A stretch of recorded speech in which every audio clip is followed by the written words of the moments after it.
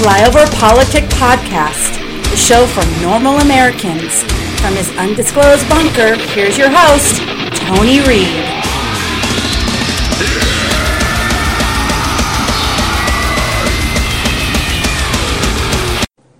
I want to say that I don't think I would shake hands with him. I don't know. I would just, nope, couldn't do it. I'm not that big a person.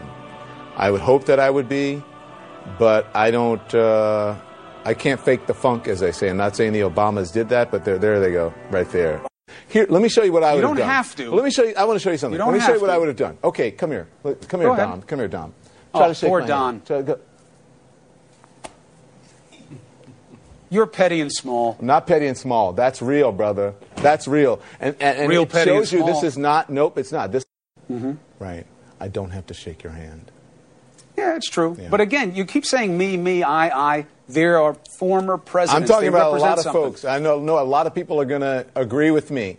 This is about humanity. It's not about an office. This is about human decency. Sometimes you have to teach. Just because they people agree with you doesn't mean you're right. And welcome back to Flyover Politic Podcast. It is the 11th of December, year of our Lord 2018, and that is our media nutshell. Put it in a shell, made out of nuts. That's who they are. Petty and small. Which, you know, you expect that because it's a Republican president and it's Trump and yada yada. But that's not my point. They're petty and small because that's how they act with you. I mean, do you think Don Lemon would shake hands with a Southern person? He's a gay black activist who hates straight people and white people. But the colors come out, my friends. Every time we have one of these events, the colors come out. And here's another one. This is from Chicago. Or excuse me, Illinois. I don't know where the actual... Yes, well, fuck it. Chicago Sun-Times reported this. This is an actually Dem representative. And this is what she said in the State House. And I want you to remember, this is where Obama came from. This is where everybody's in charge of the Democratic Party right now came from. Because he's still in charge. This is Democratic Chicago politics. And as it is written, horrifying remark. To the representative from Lombard, I would like to make him a broth of Legionella and pump it into the water system of his loved one so that they can be infected, they can be mistreated, they can sit and suffer by getting aspirin instead of being properly treated and ultimately die. And we are talking about our nation's heroes. We are talking about World War II veterans that survived combat, survived war, survived unthinkable situations that they were put in to sit back, put their faith and trust in the state of Illinois, and have that completely, unabashedly disregarded. Oh, Tony, she was talking about taking care of the people. No, she wasn't. This was a vote on to cap the state's pay in civil litigation cases from $100,000 to $2 million. They were going to veto a bill on that because they believed case by case because it isn't their money, it's the people's money. So she wished ill on him and his family. Yeah, that's just Merry Christmas. Merry Christmas. That's just beautiful. Other stuff up front before we fire for effect. Woman gives birth one day after crossing the border. Media thinks that's just fine. Sole purpose was to come across and have a baby. Then we find out Barack Obama flagrantly violated the Constitution more than once during his presidency. The ways in which he did so are far too numerous to list, from unconstitutional recess appointments made when the Senate was not in recess, to seizing legislative authority and unilaterally granting legal status to illegal aliens. Obama simply ignored the constitutional constraints on his office whenever he felt like it. Now we learn of yet another way in which he brazenly violated the Constitution and broke federal law. I didn't write this, somebody else did, but I agree with it. As reported by the Washington Examiner, Obama gave $310 million to legal groups for the purpose of defending illegal aliens in deportation cases. It was federal money. He can't do that by the Constitution. The Constitution does not allow the President of the United States to give money to anybody. But that's not the worst part. Obama-appointed federal judge freed MS-13 illegal alien Perverso, who then went out and killed a 17-year-old girl. Consider the case of Perverso, one Henry Salvador Gutierrez, an illegal M13 gangbanger from El Salvador. Perverso is now one of 6 gangbangers charged with savage murder last summer in Lynn of a 17-year-old. He was recorded bragging in jail how he and his fellow illegal immigrants, welfare recipients, killed the kid, dicing him as if he were a cow. A federal immigration judge has cut him loose 5 weeks before the murder. In October 2015, Perverso was arrested for carrying a knife at a local high school. Salvador indicated that this was the first time he had ever carried a knife, never threatened to use a knife, and he never harmed anyone. Remember, he's now charged with murdering a 15-year-old with a knife. June 2016, Perverso was arrested again for carrying a large knife in Chelsea. Salvador claims he was carrying it home to work to cut things around the house. Perverso was arrested in 2016 in Boston, this time for carrying a machete.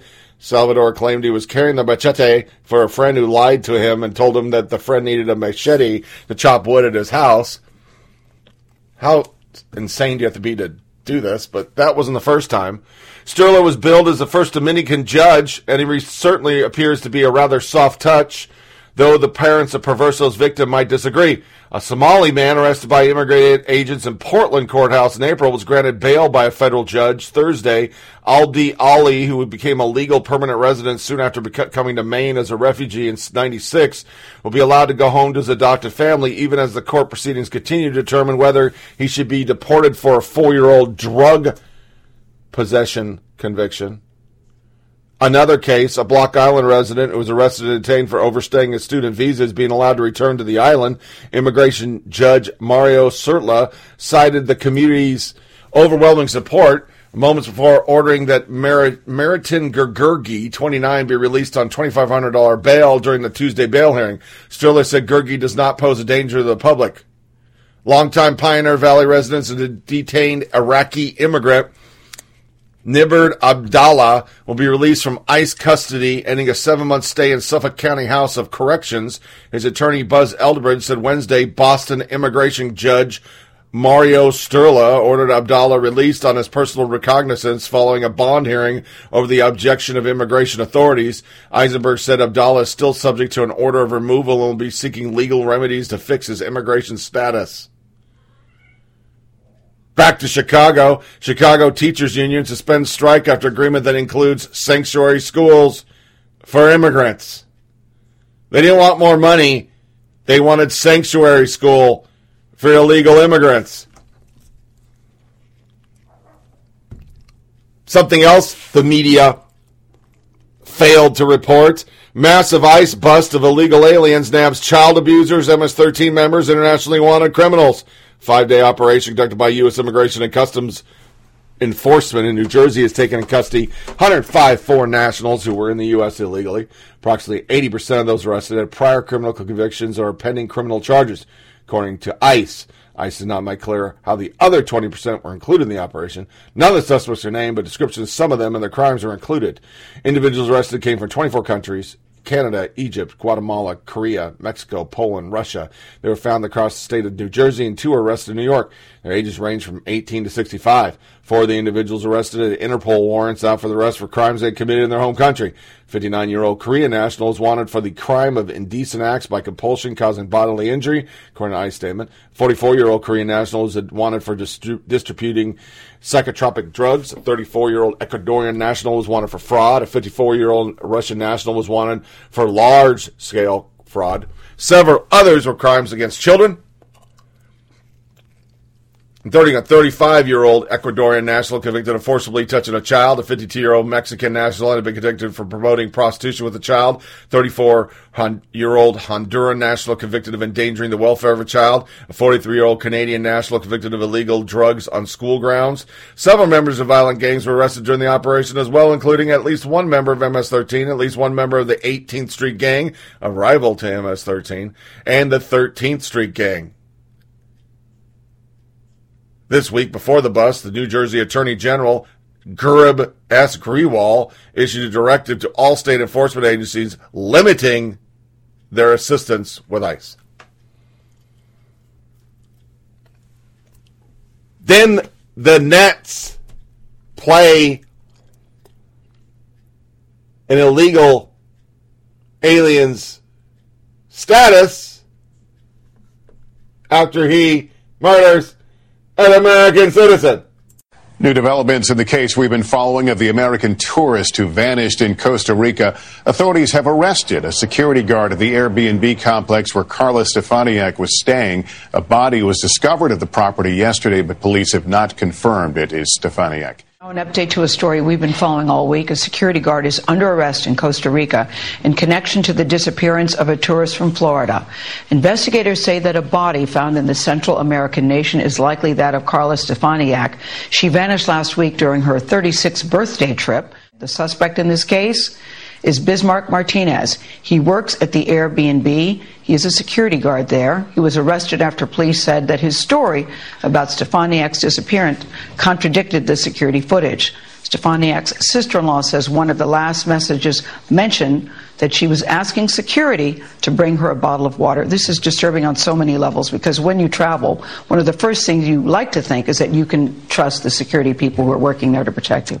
The new discovery in the case of that American woman killed in Costa Rica.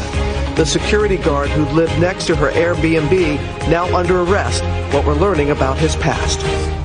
We're going to turn now to the disappearance of that American woman killed in Costa Rica while vacationing. Her family confirming overnight her body was found near her Airbnb, and a suspect is now under arrest. Costa Rican police arresting 32-year-old Bismarck Martinez, a security guard who lives next to the Airbnb where Stefaniak was staying. He's been in Costa Rica for 6 months, originally from Nicaragua.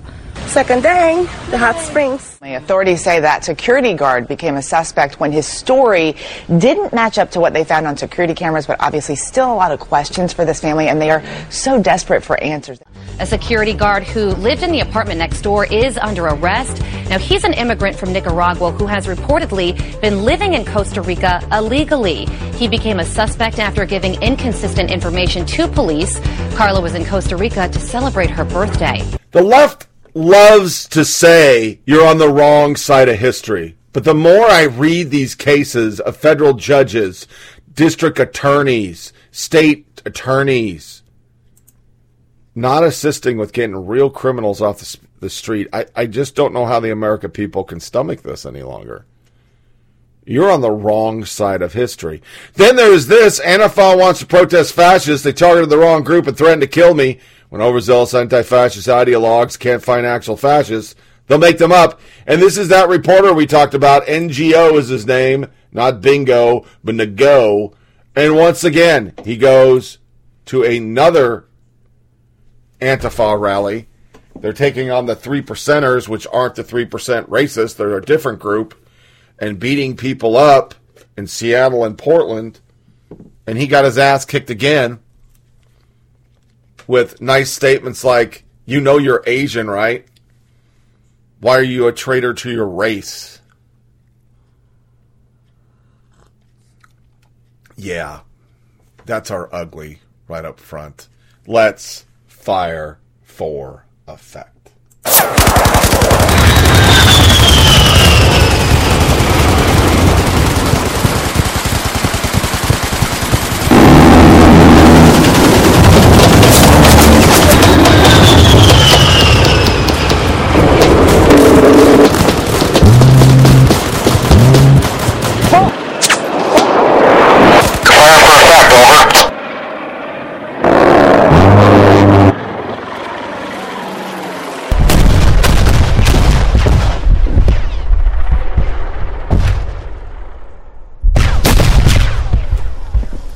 To find out, we've invited Kevin Parker on the show tonight. He's the New York State Senator from Brooklyn. You just saw on that tape.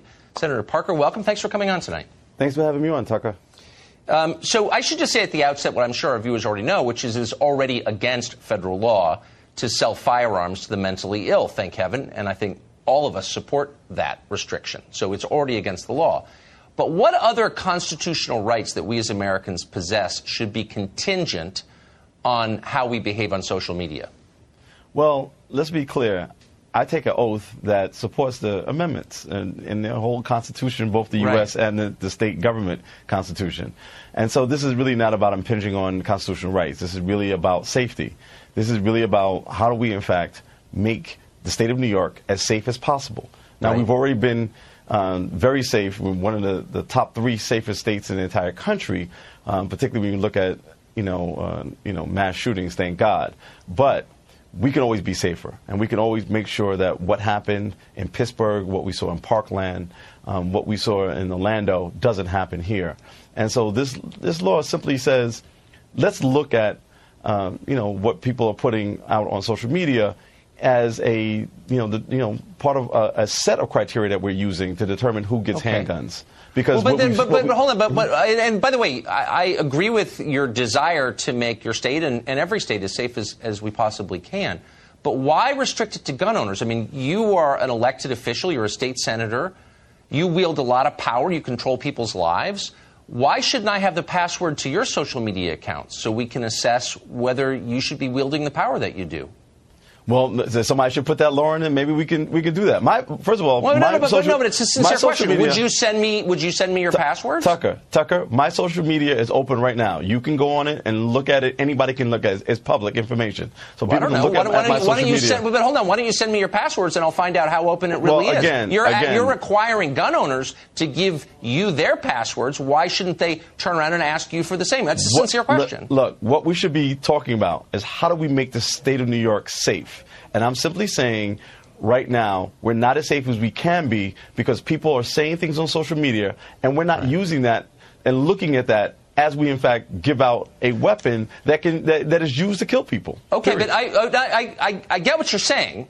I guess I'm just wondering why we're restricting it. I mean, as long as, and you've said that privacy is not a concern, and if you have concerns about privacy, don't carry a gun, don't buy a gun. Okay, but you're saying that that's the only category to which this applies. Why don't we apply it to voting?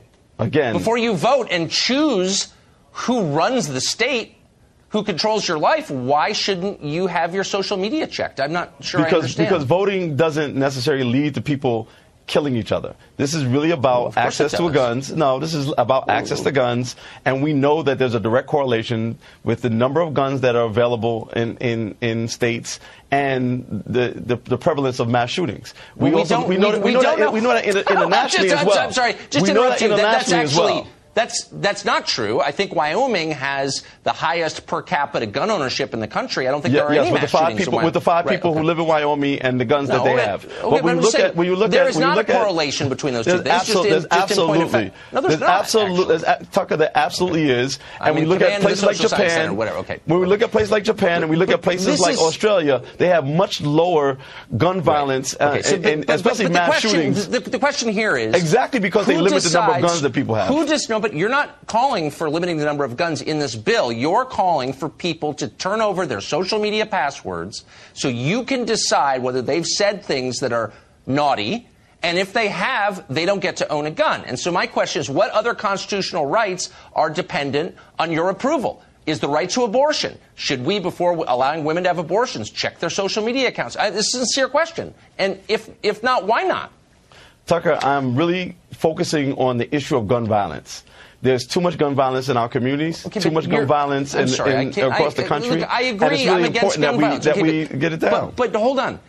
Who's going to make this? I mean, you're obviously not going to engage the New York State Police. The New York State Police. The New York State Police. But they'll just decide. Typically, before we determine someone is mentally ill, we adjudicate that person mentally ill. That's the term we use. This is not about mental illness. This is in addition to the other. What is it about? In addition to the other criteria that the New York State Police will use, and they already use, to determine who should be eligible to get a gun permit. In addition to that, what I'm saying is we should also have the state police review the social media accounts of the people who are making the request. And take the passwords, right. And so but what would cause this? So the state police, independent of a judge, just get to decide whether you can have a gun or not based on whether or not they like what you've said on Facebook. Well, the state legislature has the ability with the signature of the governor to in fact make law. And so if we make it the law, we then can in fact subscribe the power to the state police to make a determination. It's just which they do all the time, by the way. Of course they do. Yeah, the police gets unilateral unilaterally decide whether we can exercise our constitutional rights, you're comfortable giving the no, police they're that not power? unilaterally deciding. The state legislature is actually deciding. The state legislature is handing over to them the power to decide. That's in fact not. No. Exactly. So in every case, exactly. But we do that. But they already have that power right now. Right. Okay. At this very moment, the state police decide who gets a gun, who doesn't get a gun. Let me ask you a human question. Do you think it's a little intrusive that the government would be forcing citizens to turn over their social media passwords to the police before doing something the Constitution guarantees them the right to? That doesn't bother you in any way? That doesn't seem a little bit, say, totalitarian or something that maybe China would do? Tucker, we make legislation through a process. All the things that you have objected to, there are lots of people who object to it. There's conversations that are going on. Maybe I can't let you skirt the third question in a row. I'm not skirting it. I'm saying what I'm saying to you is that there's an opportunity. I'm aware. I know how government works. So there's an opportunity for us to work together to, in fact, look at this. Maybe the passwords You've written this bill, and these are your proposals. So this is not theoretical. It's something that you came up with. And I'm just asking you, as you sat at your laptop and typed out, you will be required to hand over your passwords to the state police. And if they don't like what you say, you don't get to exercise your rights. Did part of you think, boy, that sounds a little Orwellian to me. Right now, you're focusing on the part that's actually quite not the whole bill, right? So the big thing is to review social media. Other than that, Mrs. Lincoln, how was the play? I mean, it's not the whole bill. Exactly. It's not the whole bill. It's not the whole bill, but it's part of it. Right, is part of it. And you don't see that as fascist in any way. Are there any other decisions that, I mean, should the state police have to sign off on your marriage, do you think, or how many kids you can have? Would that be, I mean, because obviously some people shouldn't be getting married. Right, but what we're again concerned about is the safety of the people in the state of New York, and we're concerned that people are getting shot down. I'm not going to get you to think critically about this. Obviously. No, well, I know what I'm doing. What I'm doing is talking about the values, and I get that some people believe that having a gun is more important than protecting the lives of strangers. No, but it's my job as a state legislator to, in fact, to do both.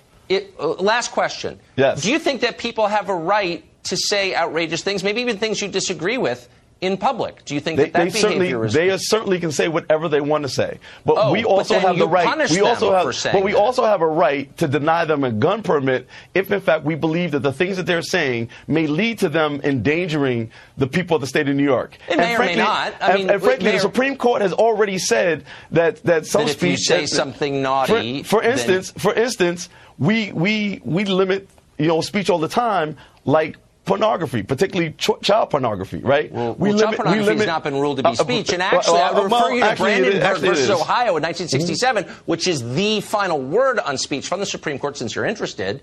And it allows all speech except speech that calls for imminent violence. All speech. Like getting a gun and running into a synagogue, right? That I would call that imminent violence, right? So that's not we speech, in fact need that's to violence.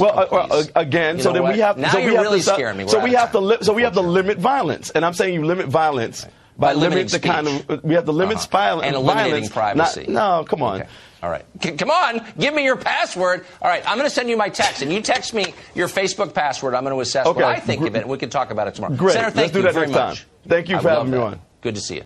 That's the actual New York lawmaker who came up with the law that it's okay and within the Constitution for them to go through your background on social media before you can get a gun. And he's trying to justify it. My big gun news this week, along with a 3.9% drop in sales, they're saying, and massive stocks loss, and Dick's Sporting Goods doubling down and saying we're not going to carry hunting shit anymore. Buried in the lead.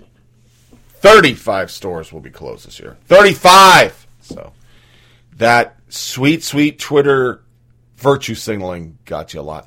This week, other stuff that we haven't reported in a while.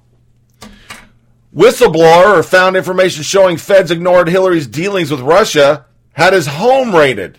And now Grassley's demanding why and who authorized it, but it's part of the Mueller investigation. And they raided it with the FBI, and it makes me think, are they still trying to protect Hillary? Then Comey went before the House. So you understand. Some factoids from the Comey interview. Comey said he didn't remember 71 times, didn't know 166 times. I don't remember, or I don't recall 8 times. Also, not a lot of discussion about Clinton's emails, as Comey suggested in the hallway yesterday. Comey to return for second session on December 17th, but he's not going to say anything. Cheryl Atkinson breaks it down like TA50. Hillary Clinton probe. Comey confirmed that controversial FBI lovers Zork and Page served both on the team investigating Clinton's email practice and the Trump-Russia.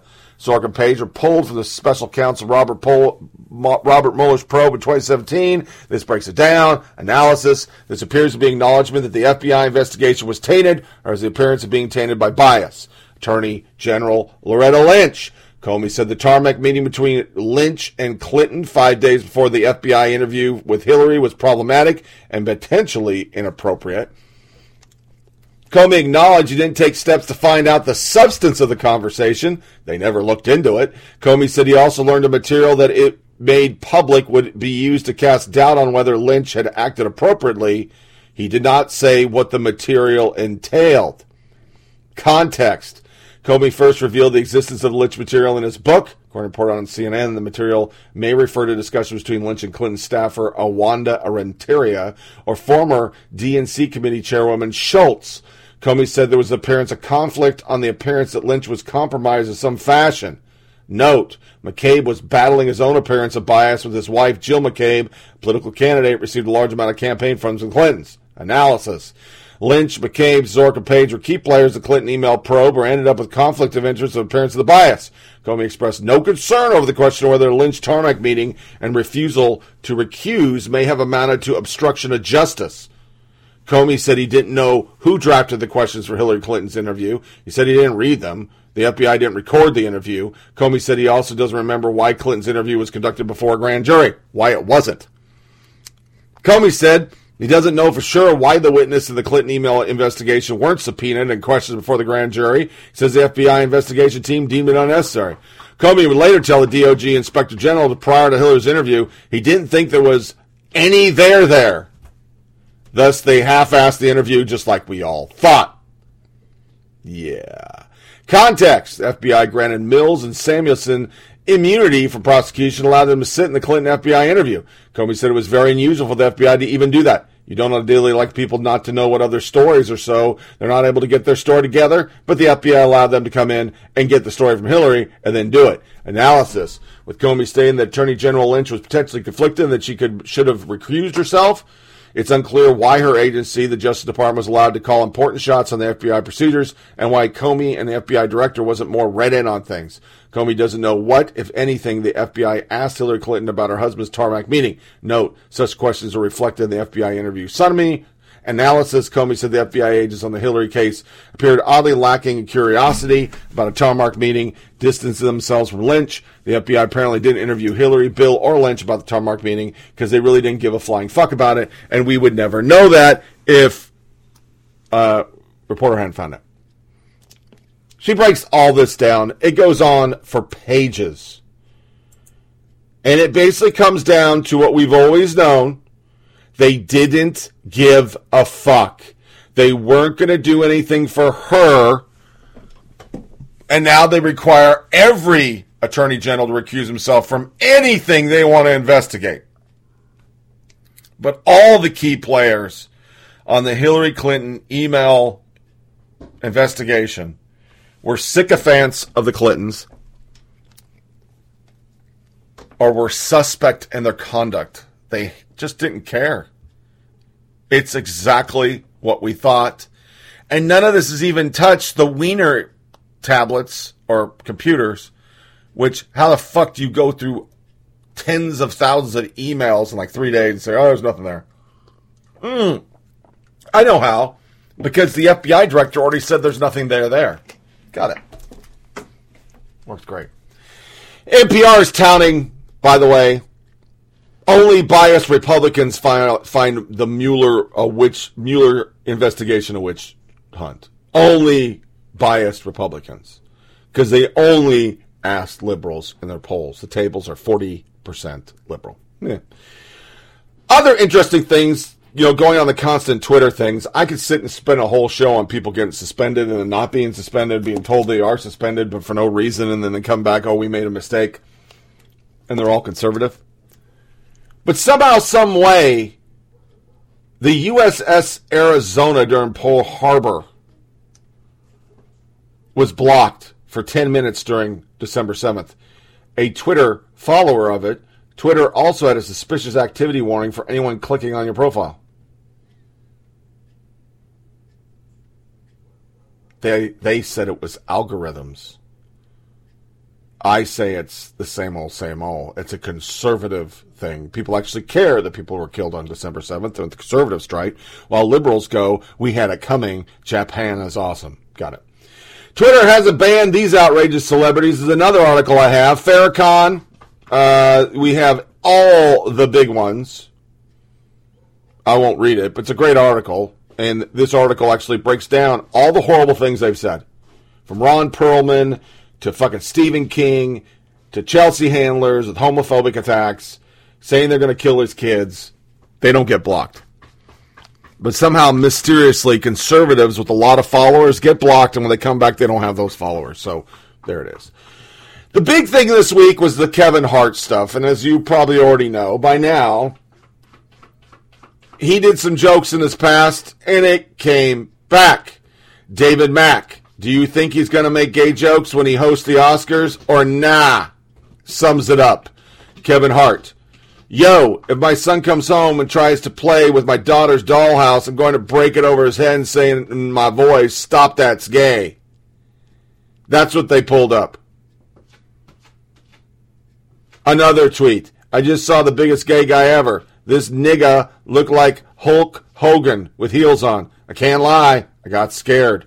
Adam B. Very. After seeing this Ben Fraser tweet, I did a search for every time Kevin Hart tweeted fag, homo, or gay. It was a lot, and he seems to have basically stopped tweeting those words after 2011, i.e. the year his first stand-up movie became a hit. The Daily Beast. Kevin Hart's offensive homophobic comments have resurfaced. Do they warrant firing him? Somebody tweeted, this stuff has been out of hand for a long time ago. Exactly how long should a person be employed for after saying something people take offense to? The latest tweet you pictured was from about 7 years ago after all white folks try to get black man fired. That never came up. I said it, African Americans. They don't give a fuck about you. The mainstream media, the fucking Dems, they don't really care about you. They got you in the pocket. It's all about the gays. Leftists loved it. Over at Variety, film critic Owen Gieberman said Kevin Hart was the wrong choice to host this year's Oscars because movies are not about empathy. Hart's jokes apparently have none of that. Trouble with Kevin Hart's words, reasons that by and large they're terrible jokes, is that they express a spirit of extreme anti-empathy. They're not just cheap gags. They're overly hostile and parochial. They basically demonize the LGBTQ, EIAIO, identity people as the other. LGBT writer Jill Gulowitz tweeted, if you think LGBT people reacted too strongly to Kevin Hart, here's why. It's not that his jokes were unforgivable, but they're the kind of ubiquitous jabs that kept me and so many of my queer people in the closet for years. They're not jokes, they're beliefs. He opened a wound. If somebody's words can open a wound on you, life really isn't for you. LGBT advocate Adam Jet Knox similarly tweeted, the amount of straight people on Twitter telling gay folks to stop being offended over Kevin Hart's old homophobic joke tweets is unbelievable. Maybe he's grown and changed. Who knows? But I don't know. It's not okay to tell us how to feel about discrimination. Glad really didn't celebrate, but they were happy he got the boot. Which brought the Daily Wire to 5 lessons to learn from the Kevin Hart outrage mobbing, which isn't as bad as our next mobbing, but it's still down the mobbing to make people shut up and go away.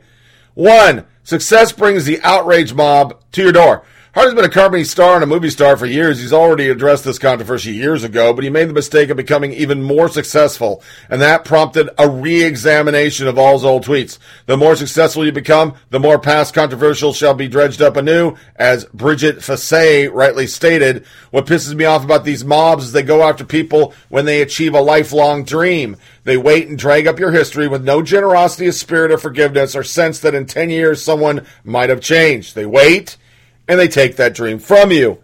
The reality is, it is a mafia, as I keep saying on the goddamn show.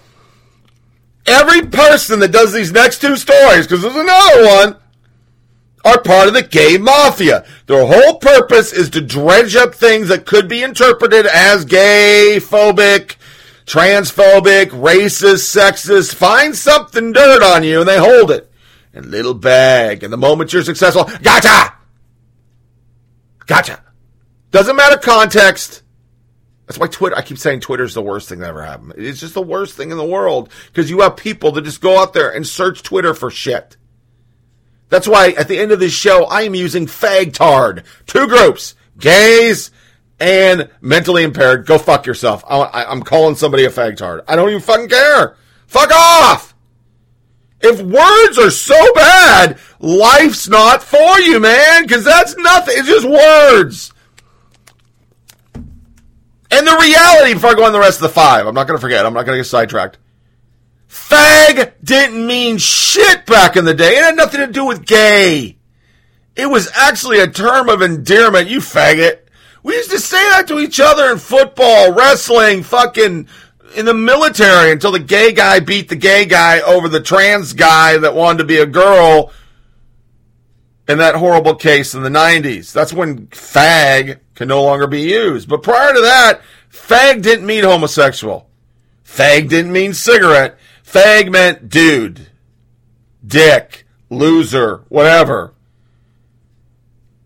It wasn't like the N-word. There was no term of endearment on the N-word until rappers started putting an A on it and remove the ER and say nigga. That became the euphemism of a good dude, a bra, whatever, taking a horrible word and changing it. But fag, smear the queer, was a game, and it didn't mean queer person. Nobody thought that way. Nobody referenced it to homosexuals. Whether it's right or wrong, that was the context.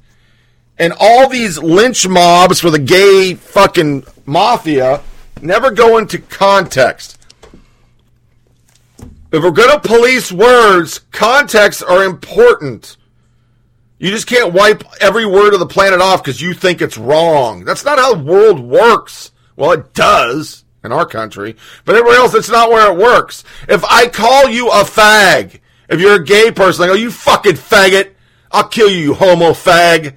That is inappropriate. That is the context of bashing somebody for their sexual orientation. That is wrong. During the time period we're looking at, that's not the context. Jesus Christ, you people are children. Number 2, the penitent man shall not pass. Hart may not have made these jokes today. Says he wouldn't have. We all have said things in the past we regret. Hell, I have an ongoing and updated list of them. Twitter and Facebook just mean that there's a record of that stuff, but instead of us asking each other whether we still believe those bad things, it's more fun and edifying to tear people down by taking them out of context and assuming the impossibility of penitence. 3, the outrage mob will never stop. Social media is a mob without a purpose. That means that the shiniest object will draw the most scrutiny, the biggest crowd, and thus the highest chance of mobbing. Think you're not at the center of the mob, so you're safe? Wait about 5 minutes. When you're me, Mark Duplass, James Gunn, Kevin Hart, or anyone else in the public eye, there will be an excuse to attack you so long as you do something that violates the norms of oppositional political discourse. Boom! That nails it. Soon enough, everyone will be wished into the cornfield. And that will only get worse as retaliatory strikes come the order of the day, exasperated by feckless and virtue-signaling social media apparatus designed to expunge sin, in the words of Apple's Tim Cook. Never mind that social media mob represents a tiny fraction of human beings and doesn't even chart when it comes to the impact on market share. They scare people. That's enough. What does he mean by that? Well, it's okay for Alec Baldwin to call people faggots all day long. He's on our team. But Tim Allen calls somebody a faggot, it's on like Donkey fucking Kong. And the Tim Cook statement, they believe people should be fired for their jobs for misgendering. He said that this week. And they scare people. It's what our world's about right now. You can lose your job over something that the gay mafia thinks. You can lose your job over the women's march mafia. You can lose your job over Black Lives Matter march. I mean, don't mind that they say kill the fucking pig. You're not, they don't really mean that. See, everybody else on their political spectrum, oh, that's not what they meant. Nobody knows what's in somebody's heart. Nobody knows what they really meant by a statement that was fucking 12 years ago, other than liberals. Because once again, there's no other way to say the word, but the way we say the word is being said. That's the world. Number 4, you're only punished if you are attacked by the left. Joy Reid has said stuff far worse than Hart, but the revelations of her statements came from a political right, so she still has a job. Hart was attacked by people who stand above him on the intersectional pyramid, and so he lost his Oscar gig. That's so true. Intersectional pyramid. It's like the coolest. It's like Fight Club. We don't speak about it. If only he'd had the foresight to get like Mike Cervanovich to dig up his old tweets rather than Glad allies, he'd be riffing jokes about Trump come February without a second thought. What about James Gunn? He only lost his job because Disney is uber fearful of blowback from family audience. So the attacker matters less than the blowback. That's so true. Then 5, Hollywood is full of virtue signaling hypocrites. Today, Hollywood pats itself on the back for its foresight in stopping a successful black man from making jokes at a ritzy event based on decade-old non-PC jokes. A columnist of Variety says that Hollywood has preserved its record of empathy. This is hilarious. Hollywood is the least empathetic place in America. Disagree with the prevailing worldview? You're toast. Want to maintain personal virtue at the expense of an A-list named libido? You're toast. Make a joke that radicals don't see? See you later. Get cast as a transgender woman while maintaining your status as a non-transgender woman? Prepare the outrage machine. Hollywood is cruel and nasty. Hart just found out the hard way. Eric Weinstein sums it up. They're going to come up with a host 15 minutes before the fucking show starts, because it's the only way to do it. And now the news is today, they're not going to have hosts, because it doesn't matter what they put up there. The outrage mob will kill it. Pat Sajak had the tweet of the day. I was going to put in the tweet of the day, but I put it over here because it's more apropos. Here's a quick fix for the Academy Awards show. Expanded to 2 nights. On the first night, give out awards. Celebrate the history and wonder of movies. On the second night, hold your political rally. And he's so fucking spot on. But the best one is Nick Cannon. And at no time during this did I hear we're ostracizing an African American. This is racist. This is that. It goes back to what I say, black people. You are no longer king of the outrage pyramid. They don't give a fuck about you. Don't give a fuck. Nobody said it. They're ostracizing a black man. It's okay, because gays are first-rate fucking outrage people now. It's all about the gays, trans, just like I said it would be. I remember talking to my wife years ago going, your next thing is trans. Started reading articles about San Francisco making it Medicaid will cover trans surgeries. How the fuck you or I are supposed to pay for somebody else's surgery? I don't understand, because I would like a huge cock, and I would love to have a head full of fucking hair, but I don't expect any of you motherfuckers to pay for that shit. Nothing. Nothing. And by the way, blue pills is what the left always comes back with.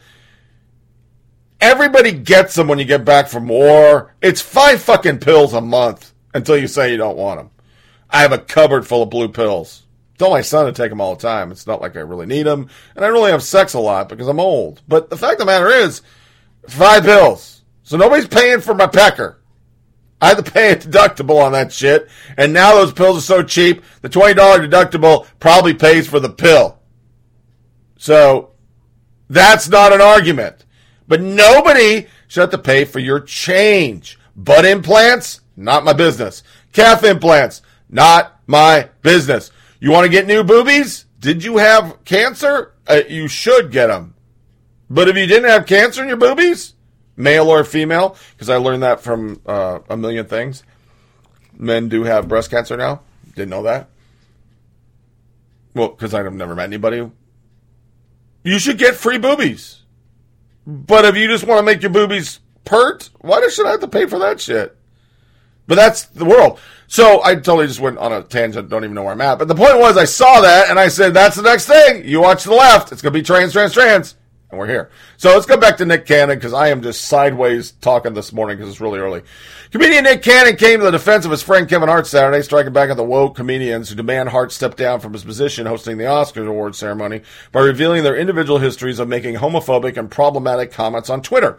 Hart stepped down from the Oscars, blah, blah, blah, blah, blah, who cares? Initially, he refused to do anything. Then he apologized, but it still wasn't good enough. That's when Cannon stepped in, posting to his own Twitter feed examples of homophobic tweets from some of Hollywood's most recognizable woke names. Amy Schumer, Sarah Silverman, and Chelsea Chandler. Because everybody's so scared, even this conservative site said, warning, the language is pretty strong. Yeah, there it is. Nick Cannon, interesting. I wonder if there's any backlash here. Chelsea Hanner, this is what a fag bird looks like when it flexes. Yeah, she said that. Next tweet by Nick Cannon. I'm just saying, should we keep going? Amy Schumer, enjoy Skyfall, fags. I'm about to get knee deep in Helen Hunt. Nick Cannon, and I fucking love Wreck-It Ralph. Sarah Silverman, I don't mean this in a hateful way, but the new Bachelorette's a faggot. Those are more recent than Hart's. Cannon doesn't want these three people to be forced to apologize, IndieWire reports, but to question why so much backlash was given to Hart when homophobic jokes have been made for some time by comics, both male and female. Ultimately, Cannon believes that comedians should be free to joke about what they want and to make mistakes, missteps, and bad jokes along the way without those mistakes coming back to haunt them when they're nominated to host one of the single largest entertainment events on the calendar, which nobody watches anymore, but go ahead.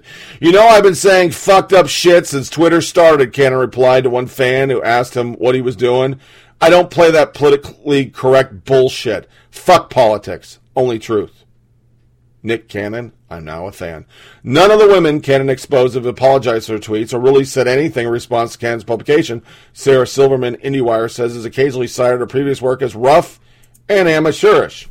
All I can do is learn from it, be changed forever by it, and do what I can do to make it right going forward, Silverman told The Guardian last year.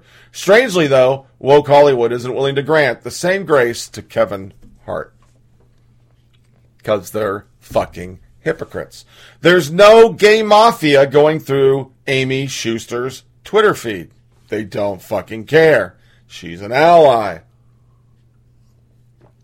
Nobody's over there at Sarah Silverman's to see the horrible fucking shit that Trump has said because she hate Trump.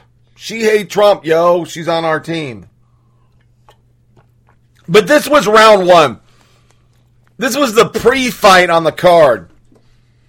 The real was USA Today. As of early Sunday morning, 4 offensive tweets using an anti-gay slur remain active on the Heisman winners account. Ana Navarro, mamas and daddies, please teach your kids homophobic, racist misogyny is just not funny. Really, it's not that hard. Kyler Murray apologizes for homophobic tweets that resurfaced after he won the Heisman. Kids do all kind of things they've been taught not to do. That's why we let some things go when people are underage. Stop this, leftist Puritan. Are tut-tutting on virtue signaling here when you have protection of no internet, social media, or widespread pocket HD video recording devices when you were 14 is really disgusting. How about just sit this one out? Mamas and daddies teach your children not to be. Ana Navarro was the reply. My point on this is when Ana Navarro, who has said the most hateful shit on TV, thinks she can virtue signal, and she does, on this subject, I said, why don't you shut your fucking yapper? When you go look at a reel of your meltdowns on fucking This Week, come back and talk to me about how to raise kids. Stephen Miller was the one that brought this highlight. That's how I even found about it, because it didn't go crazy. Or maybe I was watching football Sunday because the Packers actually played decent. Stephen Miller, someone just made this point, I don't remember who, that our garbage media waits until someone accomplishes something great like a lifelong dream, then drags this stuff out. They're a viper's nest. Treat them that way. These tweets have been out there for the kid's entire career. They didn't care until he accomplished something. Also, he's black.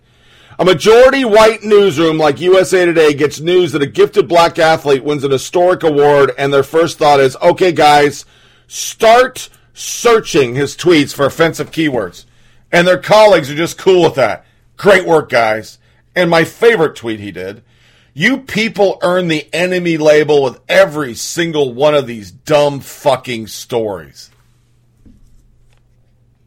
Yeah. Ben Shapiro. You don't have to agree with people to think that politically driven social media deplatforming is deeply dangerous to the discourse. Patron's targeting of Sargon of Akkad is just the latest example. And that goes for schmucks and charlatans like Alex Jones and Milo, too. When Alex Jones was first deplatformed, you were all for it because you thought it was only him. As I recall, you said Twitter's a privately owned company. Now you see you'll be next and you're changing your tune. Note to pissy SJWs, this is now responses, sorry, and then now he's responding back. Once you forcibly expel everyone who isn't in your little clique of woke saints, you're going to find yourself facing down to quite a few angry people who won't work with you on your actual priorities. And he's right. Ryan Savandra, these tweets are from 6 years ago when the kid was 16 years old. If you get outraged over this kind of crap, you might want to get a life.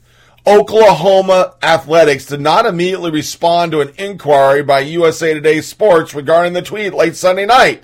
Was in the article. Ryan Savandra, seriously? The athletic department did not respond while they were celebrating their guy who won the Heisman? What a fucking joke. This writer is a clown. Look at the way it's worded. But the Oklahoma quarterback's memorable night also helped resurface social media memories of several homophobic tweets more than 6 years old. If Gleason found these tweets on his own, then this is a dishonest way of framing the article. A resume that appears to belong to Scott Gleason says he's covered LGBT issues in sports, specifically homophobia. There's no problem with this, so why is it relevant? Gleason wrote in his report that the tweets just resurfaced. Is this true, or did he dig them up? Once again, just said it. He didn't dig it up. He dug into all three finalists to find something to take away their fucking night. Because it's more important to have not said inappropriate words that actually don't mean inappropriate things 10, 12 years ago to current liberal standards. Kyler Murray, I apologize for the tweets that have come to light tonight from when I was 14. I used a poor choice of word that doesn't reflect who I am or what I believe. I did not intend to single out any individual or group. Piece comes out, USA Today gets blasted for hit piece about Heisman winner's tweets immediately after he won. Mark Dice, stop looking for things to offend you. You are miserable trolls. Sam Rubino, sitting on tweets until something positive happens to a person and turning into a negative is ridiculous and don't hide behind journalism. Ryan M. Spader, curious why you intentionally do not show his tweets. Oh, wait. Oh, no, I'm not. I know exactly why. Wonderful Christmas. They didn't surface. You dug them up. Gabriel Maller. Oh, for Pete's sakes, you fucking vultures. Journalism. He was 15 years old. Fuck off. Stephen Miller. So this didn't go quite the way you thought it would. Great journalism, guys. 1,800 attacks on them. Only 100 retweets of the article. Bree, a female millennial. That's why I grabbed it. To think that someone actually sat down, typed this up, and thought, yeah, this is newsworthy. Cliff Sims. If your first thought when someone achieves something great is to find a way to ruin it for them by desperately searching for something controversial they did or said in the past or as a kid, you're a complete and total fucking loser.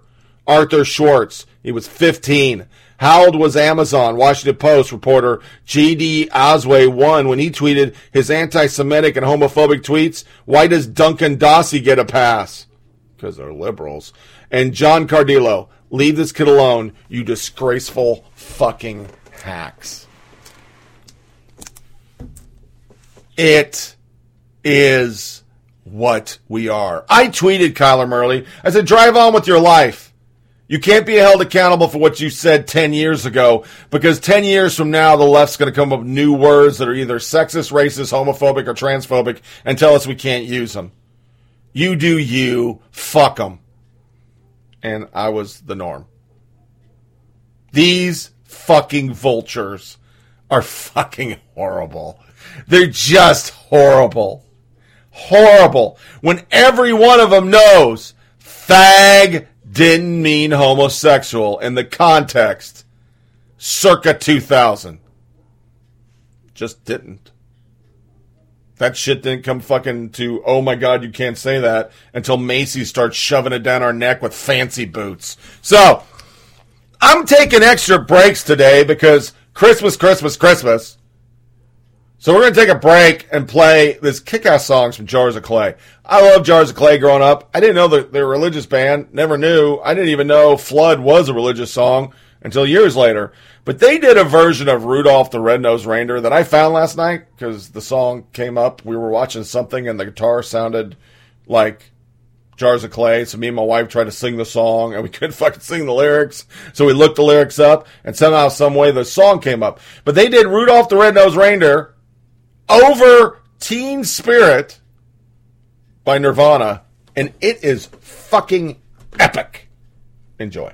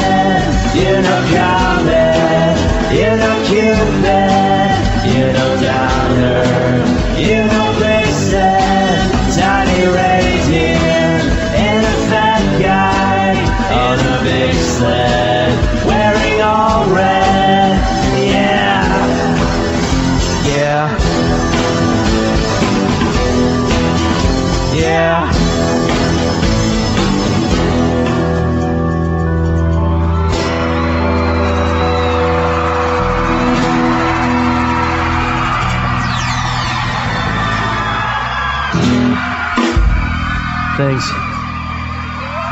We just had to get that out of the way.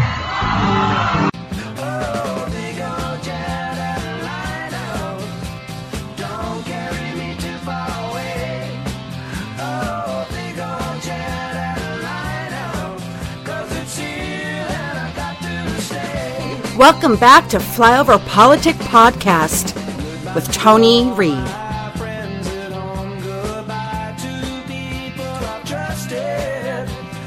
That's pretty cool. It's called Smells Like Rudolph. Thought it was pretty damn funny. So, to other stuff, Warren. This is now the new line on Elizabeth Warren. I am a real Cherokee, but really I'm only 1 over 1,024th. I don't even know how to say it. That's how fucking obscure it is. Actual Indian, so she lied. Nate Silver, there's something very Hillary Clinton-esque about the Warren DNA test story and the way the press is handling it. Yeah, she showed poor judgment, but it's a minor story treated like a major crisis, probably a proxy for other concerns and or biases. So it's sexist. David C. Miller, she actually did. Don't you remember the video? That ain't cheap. She got the results off to the Boston Globe as part of the coordinated media rollout. They can't push a story that hard and then actually say, oh, it's just minor. The New York Times is out with a barn burner of a piece and Senator Elizabeth Warren account from anonymous current and former advisors slamming the fake Native American for taking that DNA test. How damaging was the E. Warren DNA test? Very, from the article. Several outsider advisors are even more worried. They say they believe a plan should be made to repair that damage, possibly including a strong statement of apology. One former advisor called her taking of the DNA test a strategic failure and called the whole episode depressing and unforgettable. In the article, a chief of staff and an editor from New York Times said the whole thing was bonkers. Why do it if you don't know? But not the media douche nozzles and Neera Tanden. Breaking news, New York Times giving New York Times treatment to a Democratic woman who may run for president. I have pangs of PTSD already. Huge article. Interviewing liberals, not conservatives. She's a liar. Trump was right. Say the words. He wasn't right for calling her Pocahontas, though it was very funny. But everybody was. She looks about Indian-ish as I look like an African-American.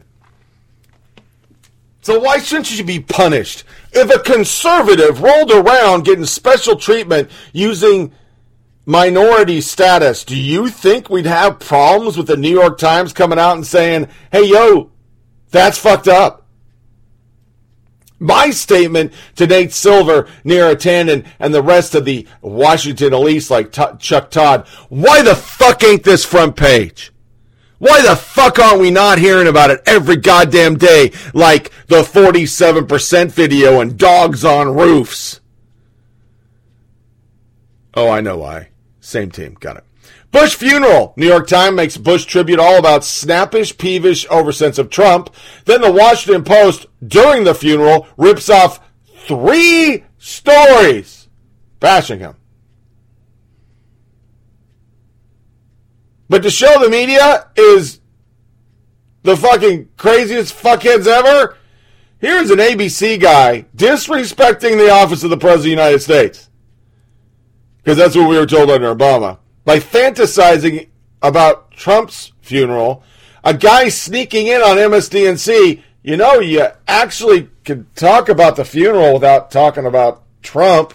Yeah, no, they can't. President Trump's presidency is different. It is, in fact, a repudiation of much of what George Herbert Walker Bush and George Walker Bush stood for, because the people who voted him wanted that repudiation.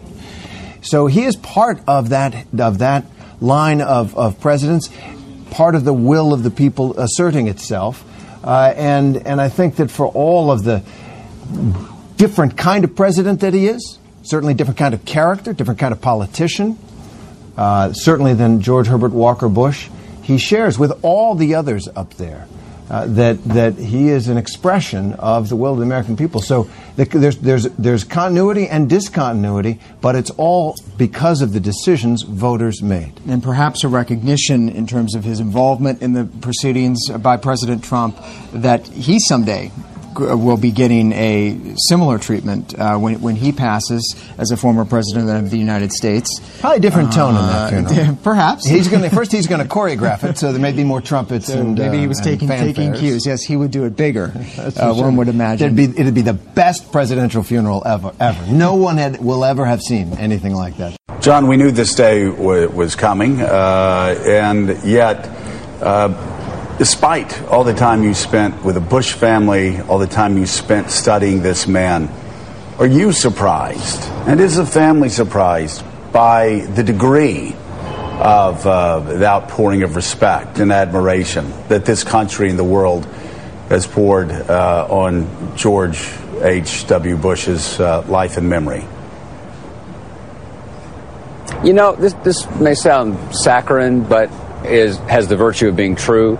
I don't think surprised is the word. I think grateful is the word. You know, you've known him forever. We've all thought about him and studied him, and I think particularly in recent years we've longed for a guy who would in fact put the overall good ahead of his own personal issues. And this is not about the incumbent.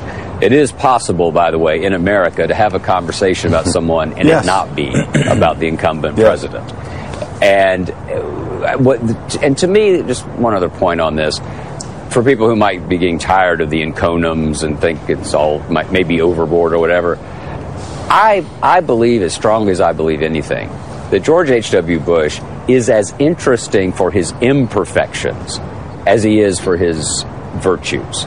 Because we learn far more from sinners than we do from saints, which is a damn good thing given the relative proportion of the two in the population. Yeah, you people are fucking assholes. Here's another one.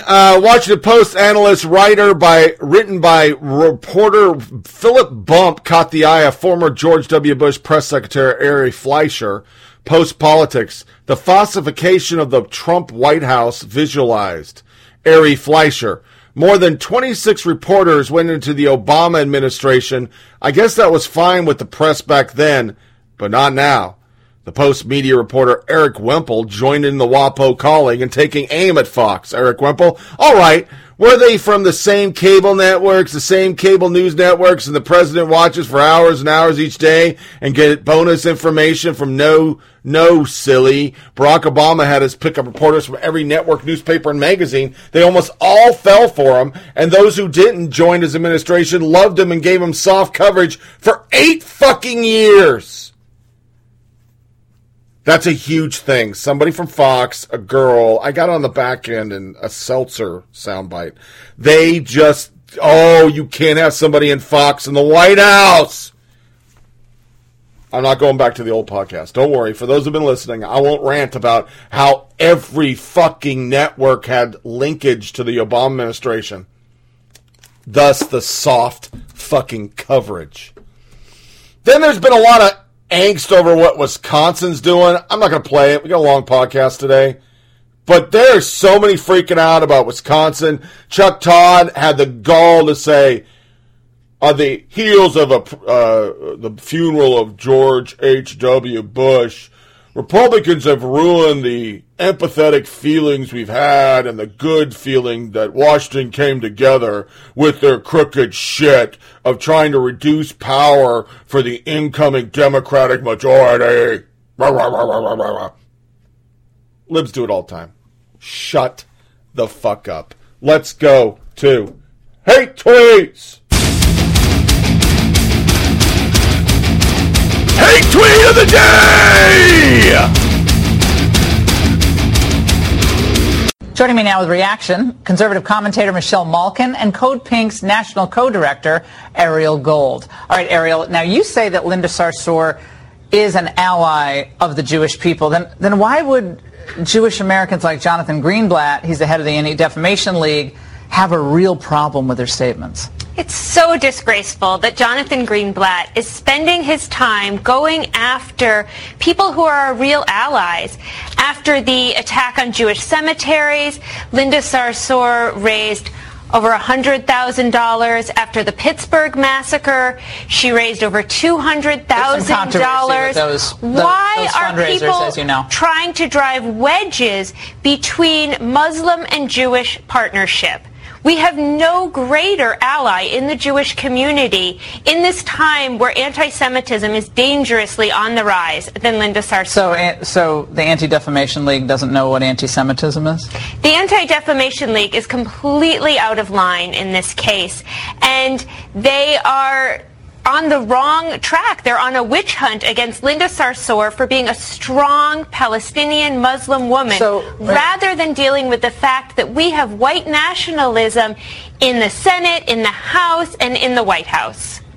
We have, wait a second, we have white nationalism in the Senate? White nationalism name is three, on name the rise. 3 white nationalist senators. What about Sean King? Why is he a white nationalist? In the U.S. Senate? Sean King. In the House. He's an activist for Black Lives Matter. Sorry, I might be referring.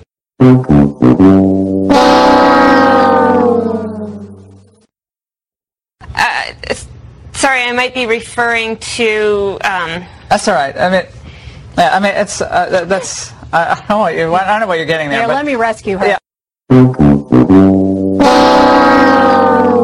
Let's talk about this, Michelle. I think that, sadly, when we have these very emotional appeals by people like Linda Sarsour, she's kind of an interesting figure. I mean, she's very captivating in many ways, the way she talks. She's a leftist. She hates Trump, woman, Muslim.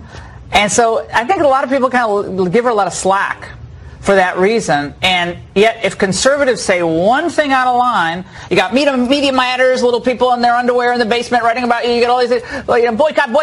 But someone like Linda Sarsour gets ready to get Mercedes sponsoring her interviews.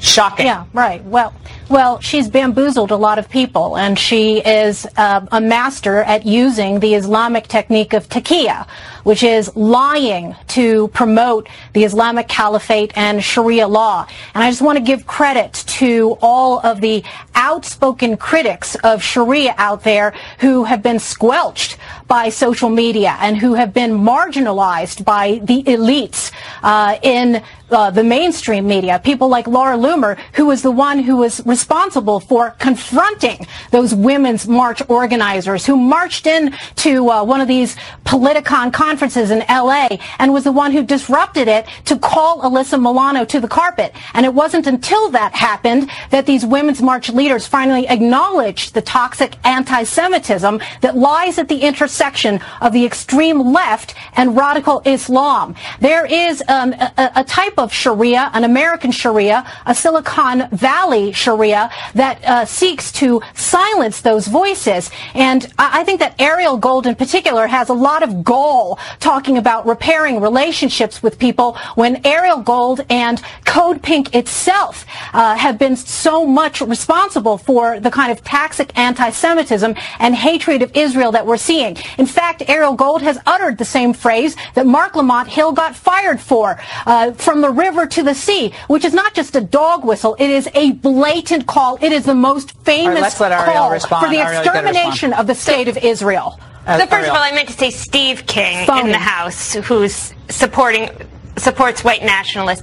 But from the river to the sea, Mark Lamont Hill was clear that what he was discussing is that Palestinians deserve freedom, equality, and justice, just as Israelis do. He did. He said that Palestinians inside Israel face over 60 laws of discrimination. Would you hang out with Farrakhan? West Bank face military occupation. He calls Jews termites. You're a liar. Palestinians in Gaza She's a liar. are facing siege so critical it's become unlivable. So voting the way of talking doesn't make you any more. Yeah, it doesn't make you any more credible. Ariel, here's your problem. Rights that Israelis. Ariel, here's your problem. You got an avowed anti-Semite in Farrakhan. Do you disagree with that? I have no support, no love for Farrakhan. Okay, so why is the head of the Women's March posing with him, and why are the trio of fools at the Women's March showing up at his Nation of Islam conferences? Why?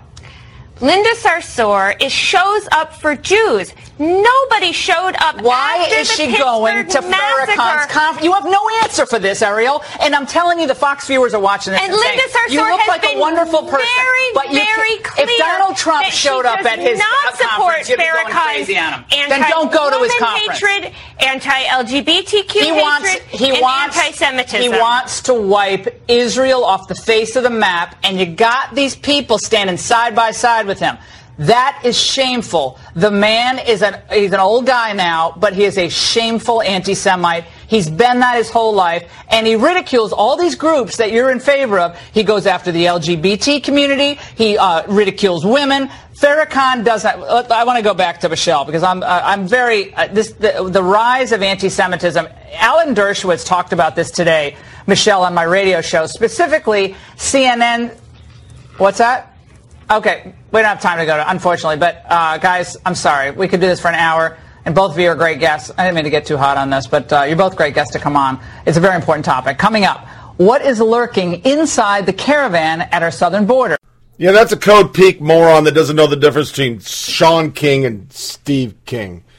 But within that, we have some good stuff. Code Pink, Linda Sarsour is the greatest ally to the Jewish people. We have no greater ally in the Jewish community in this time where anti-Semitism is dangerously on the rise than Linda Sarsour. But there's a problem.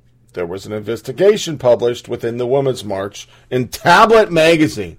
It's making waves on social media last night because a woman that was there at the first meeting of the organization recalls anti-Semitic statements by, oh no, not Tamika Mallory and Carmen Perez, Yair Rosenberg. Among Tablet's Women's March investigation findings, first-hand sources recount anti-Semitic statements from the co-chairs behind the scenes. Multiple sources in Linda Sarsour's own Facebook feed confirm the chairs use Farrakhan Nation of Islam for the supporting statements. I suddenly realized, this is from the article, that Tamika and Carmen were facing Vanessa, who was sitting on a couch and berating, but it wasn't about her being white. It was about her being Jewish. Your people this, your people that. I was raised in the South, and the language that was used in the language that I'm very used to hearing in rural South Carolina, just instead of against black people, against Jewish people. They even said to her, your people hold all the wealth. You could hear a pin drop. It was awful. Yvonne Harmon, Women's March co-founder, recalls two of the co-chairs, Tamika Mallory and Carmen Perez, berating fellow Women's March organizer. Basically, this deep investigation report in the Women's March by Leah McSweeney and Jacob Siegel show how the current co-chairs initiated a hostile takeover of the march from the movement's original grassroots founders and pushed them out. Read it all here. The Women's March co-chairs have gotten a lot of attention for the refusal to disavow Louis Farrakhan, and that's really a footnote to the real story of what happened to the march, which is this. According to sources, the founders began the organization by blaming Jews for slavery, discriminating against, screaming at their white Jewish women co-founders, claiming Jews exploit brown people, sharing Farrakhan propaganda. From the article, according to several sources, it was there in the first hours of the first meeting for what would become the Women's March that something happened that was so shameful to many of those who witnessed it, they chose to bury it like a family secret. Almost 2 years would pass before anyone present would speak about it. It was there that as the Women's March opening up about their backgrounds and personal investment in creating a resistance movement to Trump, Perez and Mallory allegedly first asserted that Jewish people bore a special collective responsibility as exploiters of blacks and brown people, and even according to close second-hand source claimed that Jews were proven to have been leaders of the American slave trade.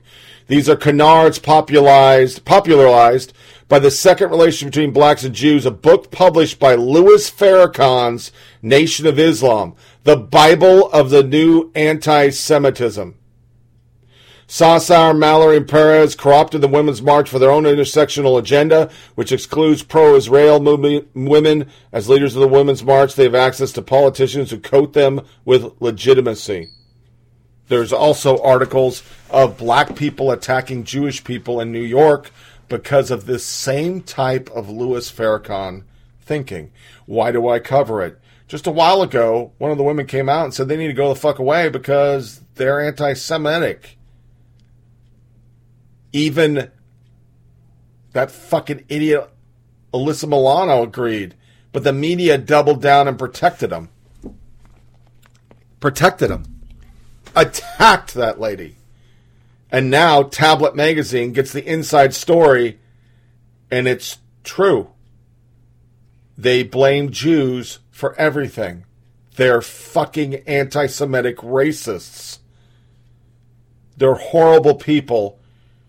And everybody who's conservative and has read their shit on Twitter has been saying that for fucking years. But they get a pass. They're not Kevin Hart.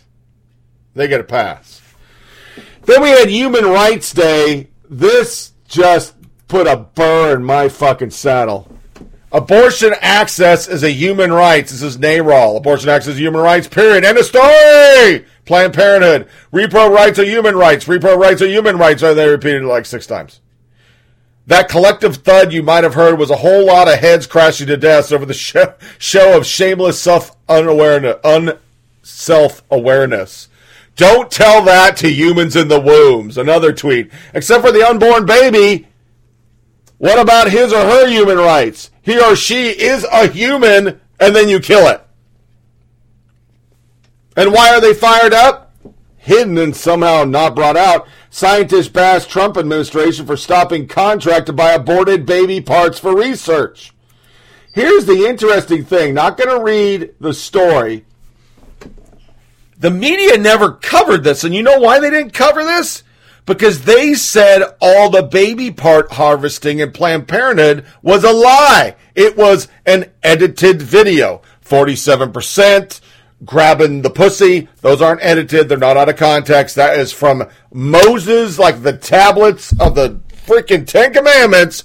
It is the truth. But every time a right-wing sting gets in there and gets some horrible shit on Planned Parenthood, fucking Democrats busing people that we played on the show, that's all edited, made up. It's not real. So they actually covered that now NARAL and Planned Parenthood are pissed because they can't get their chop shop on with human beings. They'd have to admit, okay, they're really doing that shit. And the media's never even covered it. So, Then there was this linked with it. Abortion clinic kicks woman out at closing time while she's hemorrhaging from an abortion. They told her to get the fuck out and call 911. I want you to understand, the reason why I cover that is that all the hubbub over changing abortion rules and local state laws saying you have to have a gurney-wide hallway, a doctor on call, is because women have problems and complications with abortions. But the left said that's not a thing. It's just, they're just trying to take away the right to choose, to kill a human being. And there's a perfect case that, if this was flipped, if this was flipped and it was a right-left thing and abortion was a right thing, you would have had this blaring on your TV. They kicked a woman who's fucking hemorrhaging out and told her, get fixed on your own, motherfucker, because we don't have a doctor. And they show them they had a wheelchair out of the goddamn building and put her on a fucking gurney because the goddamn gurney wouldn't fit in the fucking room. Which kind of makes all those laws make sense. Other hate tweets. Beto O'Rourke and Al Sharpton met up. They're really thinking this guy's going to win the presidency. Whatevs. And then Bill Kristol's my favorite, really. Donald Trump, which will cover it in our military corner, tweeted about the honor of going to the Army-Navy game. But as we said on the last podcast, the Weekly Standard's going under because they're all never-Trumpers and they're hypocritical pieces of shit. And become more petty than the left. This is what Bill Kristol tweeted. If you generally respect those who serve and have served in the U.S. military, you are repulsed by Trump's fanboy military cheerleading. The kids playing in the Army-Navy game are impressive young men, as they've been first to say. They're not heroes. Trump cheapens everything. It's hard for me to believe he said this, but there it is. Here it is. It's crystal, not guilty of cheapening things too, namely his arguments and stuff. People pulled back his tweets. 15 years ago, after 9/11, let us honor the heroes of that day and the 9/11 generations who subsequently volunteered to serve. After high school and college, but no, they chose to serve knowing full well brutal war was in their future. They did not avoid the basic and cherished responsibility of citizen, the defense of the country. They welcomed it. They are the very best this country produces and have put every one of us ahead of themselves. All our heroes were simply stepping forward, and we as a people owe a debt we can never fully repay. This is from 2016. So now, you can't call them heroes. Bill Kristol said so. Some more hate stuff. In the immediate aftermath of Hillary Clinton's election loss in 2016, we saw women sobbing at the Javits Center. Heard others tell how they vomited when they realized Donald Trump had prevailed. The following weeks, we saw even more hot takes, articles about women who couldn't stop crying, women who had given up dating, women who had cut off their hair or dyed it black to do something, address their pain. We're now 2 years in. The New York magazine Intelligencer is tackling the problem of Trump's presidency ruining marriages. Intelligencer. How conflict over politics is testing or even ending relationships. I bought poster board. We made signs at Starbucks the day of the march. I said to Joffrey, hey, come with me. He said, no, that's okay. How much money did you spend on the poster board anyway? I divorced him. Yeah. I started a group called Indivisible St. Louis. I think Joffrey figured it out. It would be a needlepoint pillow. I never finished. This is from the article. She's 50. Pre-Trump, we got into it now and then, probably on something about women's reproductive rights, but it was a fraction of what happened since back then Samantha was also much less engaged in political and civic life. She's gone from 0 to 60. And while I think I hate Trump as much as she does, Samantha is much angrier and almost more obsessed with it. The flip side is, it has also given her a new community and new projects that have been meaningful to her. It's friendly differences. Other than that, it's also deadly serious. When I talk about things like Brett Kavanaugh, for example, I have a far less innately insanity, well, not insane, passionately hostile reaction to him than she does. I knew she was foaming at the mouth about it even before Dr. Ford came forward. So they both hate Trump, but she's much angrier and more obsessed. The problem is he doesn't hate Trump enough. And eventually, she divorced him.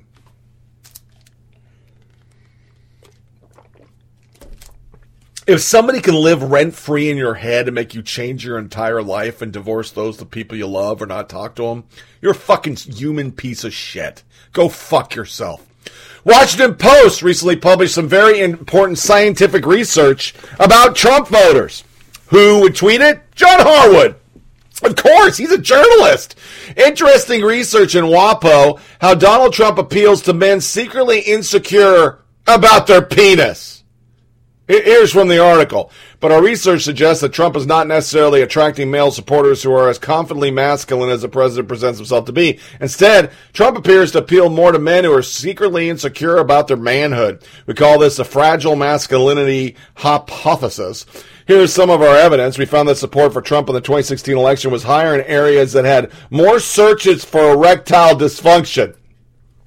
Moreover, this relationship persisted after accounting for demographic attributes in media markets such as the education levels and racial composition, as well as searches for topics unrelated to fragile masculinity such as breast augmentation, menopause. In contrast, fragile masculinity was not associated with Romney and McCain, suggesting that the correlation of fragile masculinity in voting in a presidential election was distinctly stronger in 2016. The same findings emerged in 2018. We estimated levels of fragile masculinity every U.S. market district based on levels in the media markets with their district overlaps. Before the election, we pre-registered our expectations, including the other factors that we would account for. In the more than 390 House elections pitting a Republican candidate against a Democratic candidate, support for the Republican candidate was higher in the district than based on Google search data and higher levels of fragile masculinity. However, there was no significant relation between fragile masculinity and voting in the 2014 or 2016 congressional elections. This suggests that penises or white people voted for the Republicans. This is the most absurd concept, but the left is all into it. Remember, Google doesn't doctor. Google doesn't sell. Google doesn't do any of this shit. But here's another finding that Google handed over a bunch of research, and because people search for fucking penis pills and they voted Republican, they're voting because they're worried about their penis. That's kind of like saying years ago, most of you probably who are listening aren't old enough, they had a correlation between drinking coffee and getting cancer. Because everybody who got cancer was drinking coffee. Coffee didn't give them the cancer, but it was a correlation. You fucking toads. I bet if I could get my hands on some Google search data for Uber people, we'd find out, one of our stories on the back end, how to take a vacation against white people, how to kill white people, how do I make my penis into a vagina? Jesus fucking Christ. You fucking idiots. Let's get into some hate on the climate. Laura Loftus, who bio says she's a graduate of the Walter Cronkite School of Journalism, Mass Communication at Arizona State University, and has contributed to WAPO, Phoenix Magazine, and Arizona Sentinel, thinks that the tsunami warning that was triggered today off the Alaska Anchorage earthquake. Well, let's just read it. There is a tsunami warning in Alaska. Please explain to me how climate change isn't real. She deleted it, but let's just break it down. Earthquakes have nothing to do with anything in Alaska. I could see some moonbat saying fracking is giving you earthquake other places, and I think I've read articles that way. Whatevs. This is Alaska. They're not fracking. You're a fucking idiot. Wired takes it even further. Today's babies by adulthood will live on a planet without an Arctic. Prevalence of heat stroke and extreme weather will have redefined global labor and protection beyond recognition. Your planet's on fire, kids! Somebody else said in 12 years we're all going to be dead. I heard that before with Al Gore. But NBC, they are the big ghouls on this. And here's the big ghoul. They're excited about damage from storms because it's good for climate change agenda. No fucking shit. What's the thing that most people have to understand about the role that humanity has in climate change? We have to understand that each little tiny thing that each of us is doing, in addition to all the other things that support our lives structurally, is making it worse and worse. How do you get people to understand how big it is, the threat it is, and what they can do? Yeah, you know, so I'm so conflicted on this issue because on the one hand, it's good news in a sense that we can feel it in our lives now, that we're beginning to see floods and wildfires and all sorts of things that are directly being produced by the forces at work here in our changing climate. And yet at the same time, scientists have always said to us that by the time we actually tangibly feel it in our own lives, it's kind of too late. And so there's a real sort of mixed blessing here in the fact that we're actually experiencing it day to day now. On the tails of that, those are horrible people. But this is, once again, going back to the Heisman, Kevin Hart. No one believed Tanika Ahmet when she said Neil deGrasse Tyson raped her in 1980. Now 3 other women have come forward to make 5 accusers that he sexually harassed them. Yet every day, he's still on my TV. Yeah. African Americans, second place, climate change. Ocasio-Cortez is a loser because she violated House ethic rules, threatening Trump Jr. for trolling her on Twitter. Exact tweet. I have noticed that Jr. here has a habit of posting nonsense about me whenever the Mueller investigation heats up. Please keep it coming, Junior. It's definitely a very, very large brain idea to troll a member of a body that will have subpoena power in a month. Have fun. Sean Davis, are you threatening to use your power as a federal official to subpoena anyone who mocks or otherwise disagrees with you on the internet?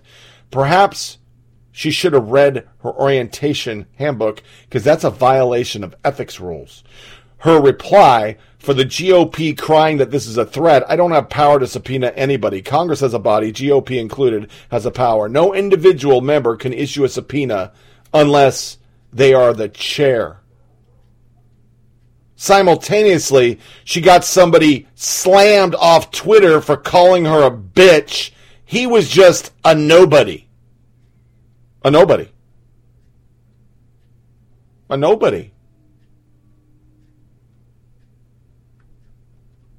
That's the left. We are in power. We will take you down. She also said inevitable global warming governance will create economic, social, and racial justice. So they're trying to just intersectional this whole climate change stuff into a big bucket of fucking yuck. Yeah, it all comes together. Somehow we fix climate change, black people will get slave reparation, everybody will get free transgender surgeries. It's a beautiful fucking world. And our last hate tweet till we go into our tweet of the day. Groupon. An evening with the Clintons, up to 55% off. That's how far the Clinton Foundation has gone.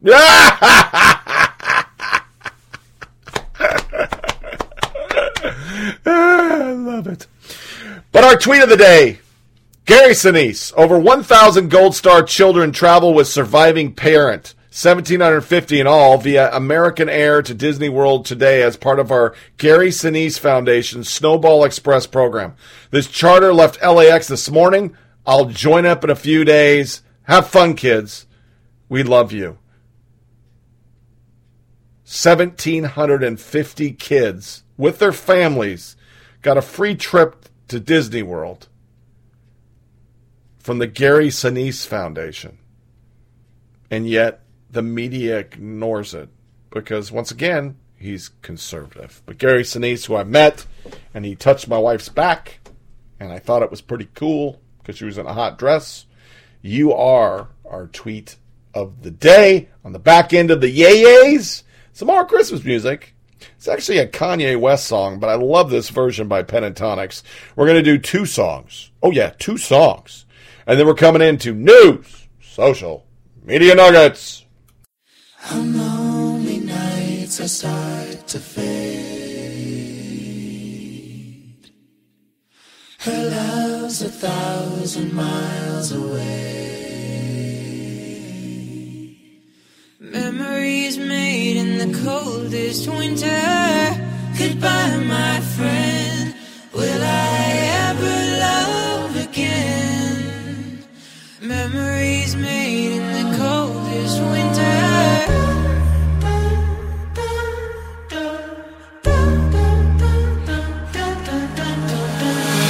It's 4 a.m. and I can't sleep. Her love is all that I can see. Her love is all that I can. Memories made in the coldest winter. Goodbye, my friend. Will I ever love again? Memories made in the coldest winter.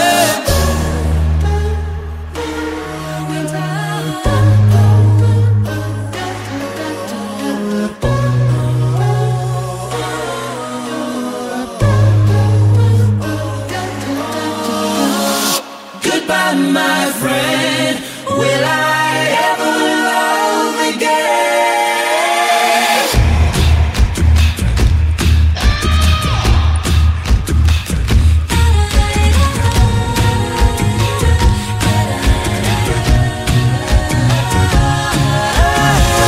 If spring can take the snow away, can it melt away all of the stay?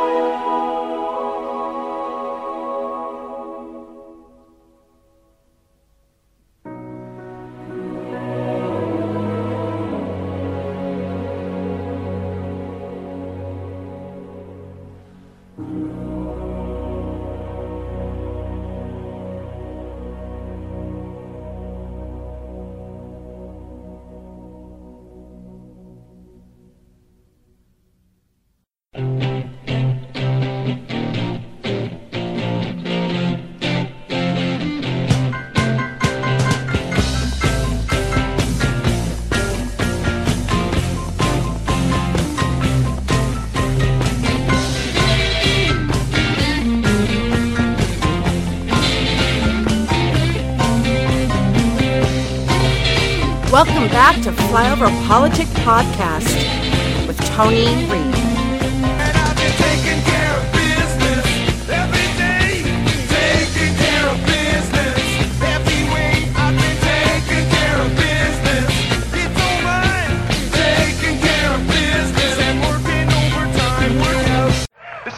This is something, man. This is our generation, man. All you people, we're all together, man. It's groovy.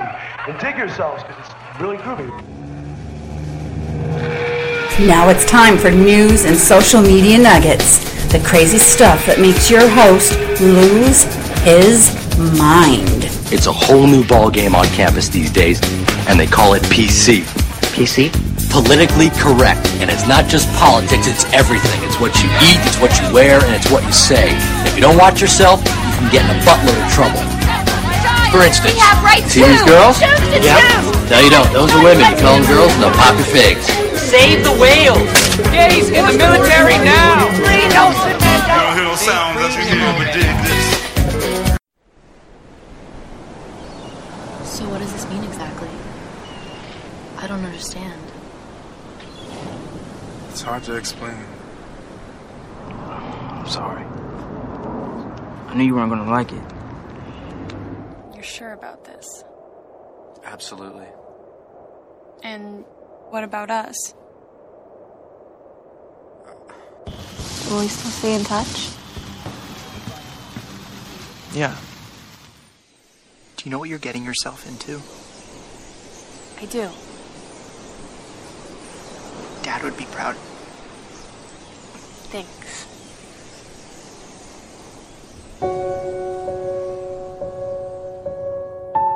Choices. At every step of our paths, Let me give you a hand.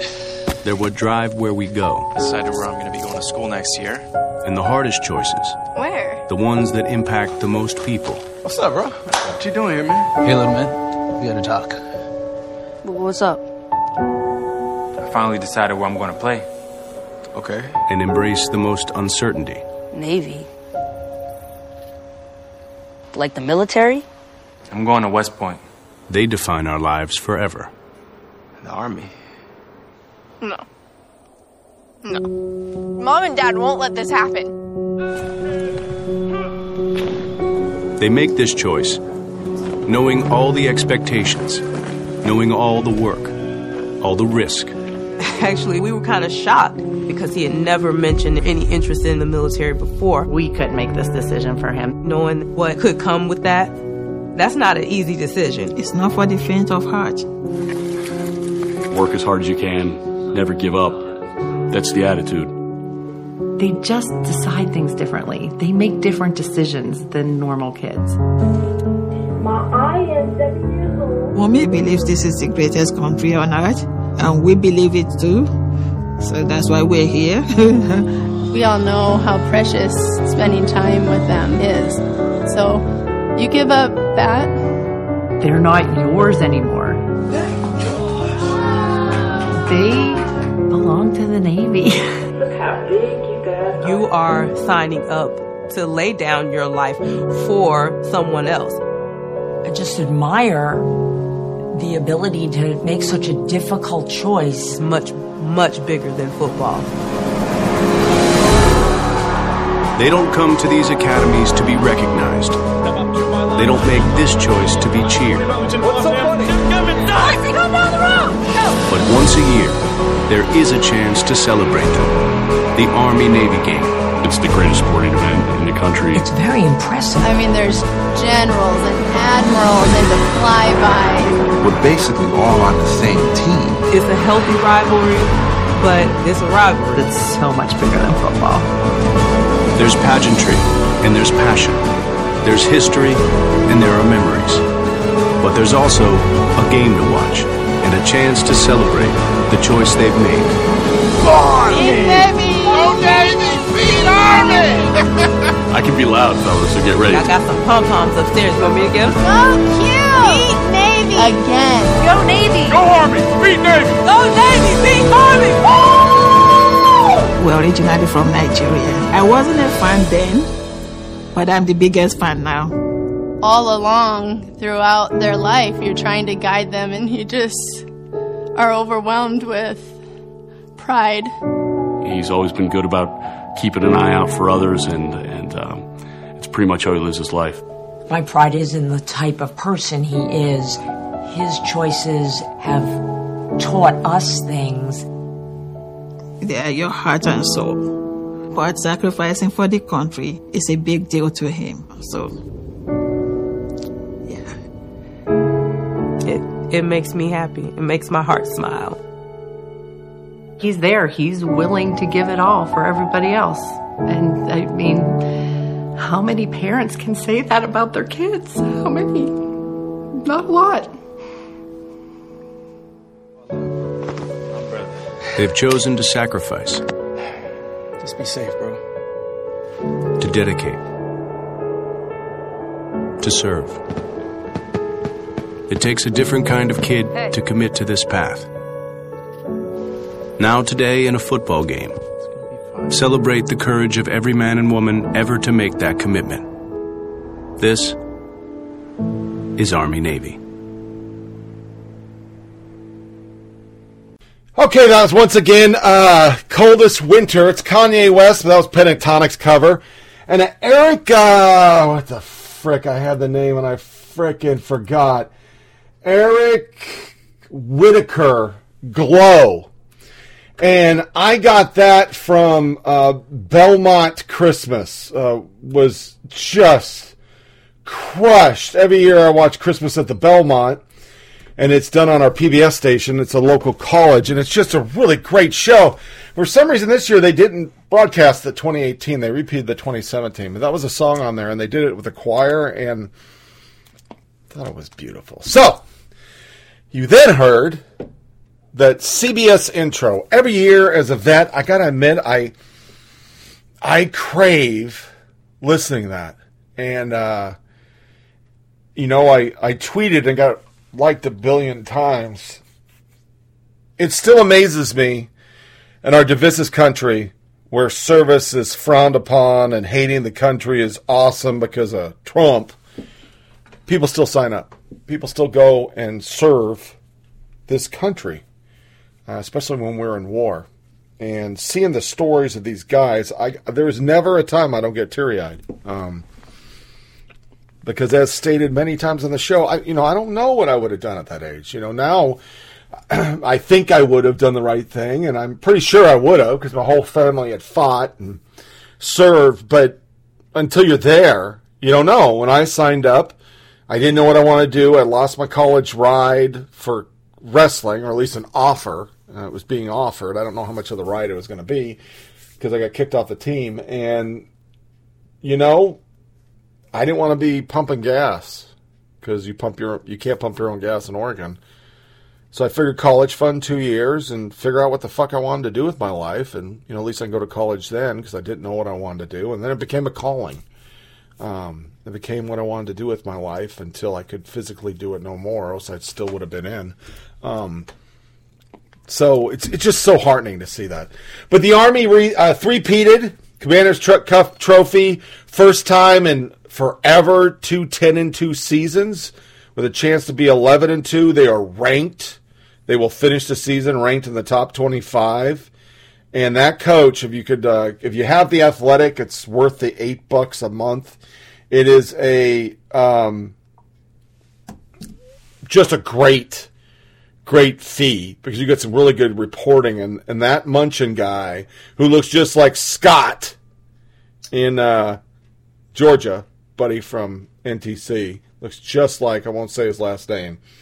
He's overthrown that whole program. They were in the basement, 3-9. They just were horrible, and he has just made them a power. I mean, I don't think people realize they had to go to overtime.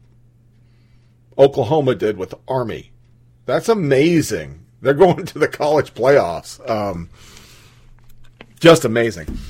And lastly, before we move off it, I want to thank Zach in Tennessee, one of my longtime listeners, because he's related to me and he has nothing better to do with his life, so he probably mocks his dad every night. But thanks for coming over. The game was horrible, but it is a tradition since you're a little guy. We've watched the Army-Navy game, and it's never really about the game.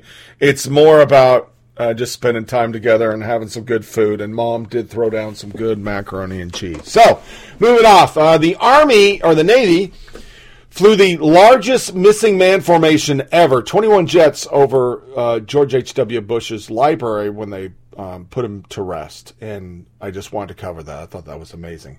And then Matt in Oregon, my bro, sent me this interesting article that I hadn't even heard of.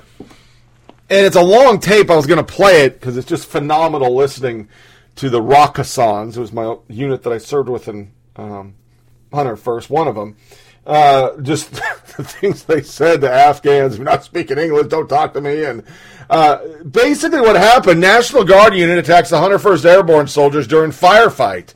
Friendly fire is anything but friendly, and members of the 101st Airborne Division Rakasans learned this the hard way in Afghanistan after they were allegedly lit up by trigger-happy Army National Guardsmen. In a 2014 published video, a gun battle could be seen taking place between Taliban and members of the 101st, the 187 Infantry Regiment, somewhere in Afghanistan. Embedded with the Afghan National Army troops, the Rocks began to return fire towards the village the Taliban were firing from. Halfway across the giant field, we took contact. Seems like it came from everyone, one soldier said in the video description, claiming to be an NCO on the ground that day. So we hit the first bit of cover available, small dish, and we got lead rained down on us. Around 10 minutes in a fight, a National Guard supply convoy rolled into the AO, Area of Operations, apparently not tracking force movement because they have Blue Force tracker in every vehicle.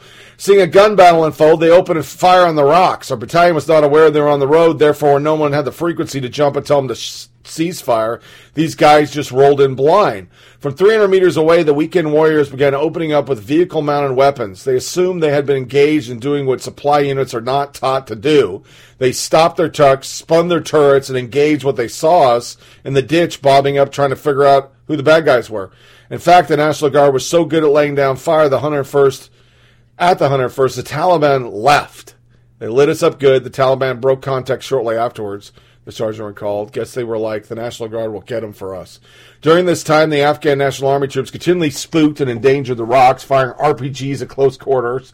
"Hey, asshole," one U.S. soldier could be heard shouting at an ANA soldier. "Warn us next time, you dumb motherfucker." One Afghan soldier began babbling to another soldier in his native tongue, only to be cut off by a GI sergeant. "Unless you speak English, don't talk to me." Once again, the National Guard opened up on the Rocks, forcing them to stay low in the dish and find a way to call off the barrage. "Dumb fucks," one soldier said. The 101st apparently still hold a grudge against the National Guardsmen who allegedly saw the signals and have eventually be reached by radio. We had a JTAC, and he was tossing smoke, yelling into his own net, and cursing in every other direction, the NCO said. Nothing that he had been wounded in battle. It took them a minute to even believe us that trucks were lighting us up. The convoy was just a bunch of idiots trying to earn their CIB or CAB, Combat Action Badge, that they gave to everybody now because they felt robbed that they don't get an infantry badge. They did a million things wrong, and yes, we hate them. At one point, a beloved platoon sergeant was shot through both arms, and the soldier account sarcastically alludes that the National Guard likely played a part. Nothing saying those guard turds shot him. I don't want to give them credit for having any accuracy whatsoever, but we didn't take wounded until they showed up with the trucks and crew-served weapons. The platoon sergeant was apparently sent home, forcing the NCO retelling the tale to take its place. The video has been viewed 516,588 times and features plenty of jabs at the subpar National Guard and Afghan National Army. National Guard and ANA YouTuber user Dr. Shable began, "I can't think of a deadlier combination for friendlies." Mm-hmm. To this day, nobody knows what the unit was, but it doesn't surprise me. Doesn't surprise me. So thanks, Matt. Good story. More than half of wounded, sick, injured post-9/11 veterans are rated obese, and this is coming from actual Wounded Warrior. So I would rate that probably true because I'm 80% disabled and I'm fat as fuck. Trial at each Iraqi bomb blast site. A trail of evidence leads to Iran. This site is being brought up by those that were victim. It's a law firm out of New Jersey trying to ambulance chase. Media's ignoring it because of Obama's Iran deal. But I've said it a million times on this show. Everybody I ever talked to, because once again, my wars didn't have IEDs. But everybody I ever met who've been around an IED, the proof's in the pudding. The shit came from Iran. And Obama handed them billions of dollars so they could do some more. So it's always been in our craw. Large-scale USAF war drill over Nevada simulated forcible entry maneuver, war preparations. This was on Zero Hedge, which locked up my computer for trying to copy their shit. They have a picture showing all the aircraft. Every year at this time, there's a big war game in Nevada, you fucking morons. But it was the funniest shit because it was like tinfoil hats. Like, what's happening? Many TRICARE users to see 2019 enrollment fees increase. Once again, this is not Trump administration. This is from the Obama administration. It was put in for these fiscal years for this to come in. Unfortunately, they didn't fix it. But even though we're getting our increase, we're losing some money. Starting next year, individual military retirees enrolled in TRICARE Prime will pay $297 a year. A family will be $594. That's roughly $8 and a $16 increase, respectively. Out-of-pocket costs for some TRICARE Prime retirees also rise $1 to $61. We've already seen increases this year. We're seeing more next year. And truth be told, it'll be a $29 copay pretty soon just to go get my crack pills. The only thing positive is Walgreens feels really bad for fucking over TRICARE for so long. Enrollees, we couldn't take our medications there. Our pills are cheaper there. So I don't pay $10. For my Percocet, I pay $8. That's the only time I actually go there. How you can send U.S. troop care packages. They really want this holiday season. Department of Defense announced Tuesday that active duty down at the border will stay, but they're in the country. They are not the only troops who will be away. Some 14,000 service members are currently deployed in Afghanistan, Syria to fight ISIS, as well as all over the globe. While nothing can compare to spending time with loved ones over the holidays, there are a few ways to make holiday bearable for them by sending them care packages. A box packed with items for home that are difficult to acquire overseas. What to send? Think of anything you use and love that gets you through the day. Odds are troops need those things too, and commodities can be difficult to acquire. Non-perishable food and snacks are always a welcome surprise. Items like peanut butter, jerky, trail mix, nuts, dried fruit are perfect for mailing boxes. Consider powdered drink mixes that can be mixed with water, condiments that can be added to MREs, and individual packed protein snacks. Try to avoid items that will likely melt or stick together over the journey, like chocolate gum and gummy candy. Bullshit. Send them gummy bears. I had a fucking troop once. I don't know where the fuck I was. He used to stick them on the top of the fucking Humvee over the transmission, and he would just bite it. It'd be one big bear. It was disgusting. But goes through here, everything you think of, baby wipes, toiletries, razors, dip. Man, send dip, and you'll just make a dude's a day. Mail cannot be addressed to any soldier or various variations thereof. Packages must be addressed to a specific person or job titles such as commanding officer, Sergeant John P. Doe, APO, FPO, AE, etc. There are links online and places you can go, including the USO. They'll help you do this if you want to. I know they will appreciate it. I no longer donate stuff. I used to do the turkeys and everything, but I don't know anybody on post anymore, and they don't contact you, so I don't really do it. But there's plenty of organizations that you can go out and go to their websites, including Wounded Warrior, I believe, has a link that you can go to and find some of the addresses to send people to a unit, and you can send it to the first sergeant, Charlie Company, blah, blah, blah, and get them their stuff. So, but as we go into college crazy, this is the epic 2018, and in the background you can hear wolves howling because they're pissed because I put them in their cage so they won't fuck this up.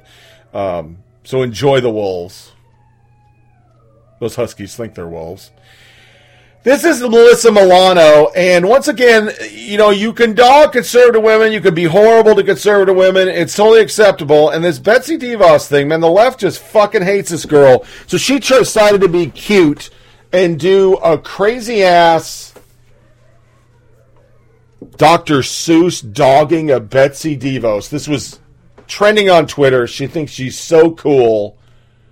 I don't. So without background music, here's Alyssa Milano.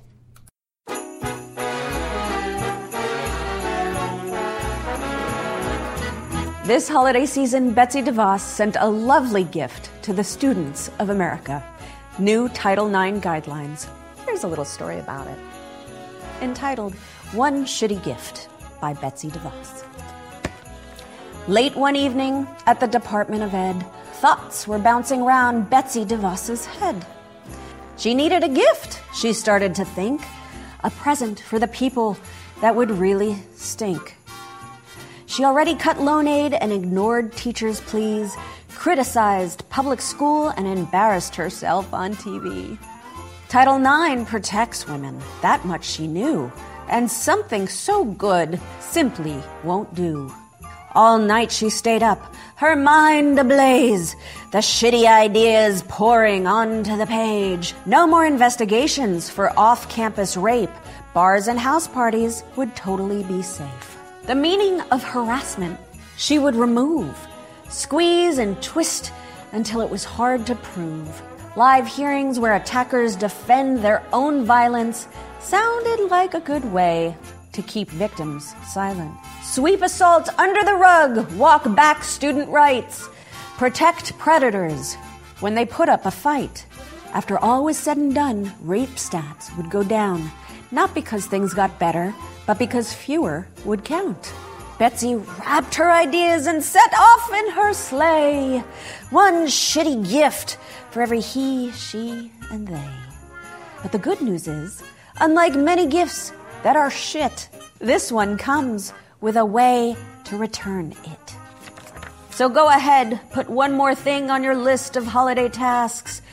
Take Betsy's shitty gift and shove it up her notice and comment section. Submit a comment and she's legally required to review and respond before changing the policy. Tell Betsy no way. Go submit your comment today at itsonus.org/Title IX. I'll let Federalist Musket take care of this. I'm Alyssa. I'm Bets. I like that Bets I am. The Bets I am. I do not like that Bets I am. Do you love choice in schools, dear ma'am? I do not like them for the poor. I do not like them at my door. Black kids stay in poor schools, you see, to keep them far from you and me.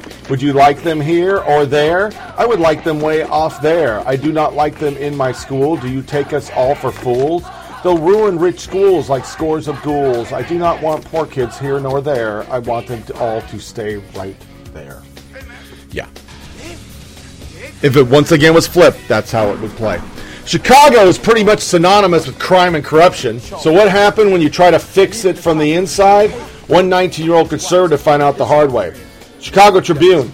A DePaul student collected 1,703 signatures to run for alderman in a Chicago ward. But more than 2,700 people supposedly signed affidavits revoking their support. Something doesn't add up, and this story breaks down that the left got anybody that would walk around to sign against them, so a conservative couldn't run. Yeah. How could 27 be more than 17? It's liberal.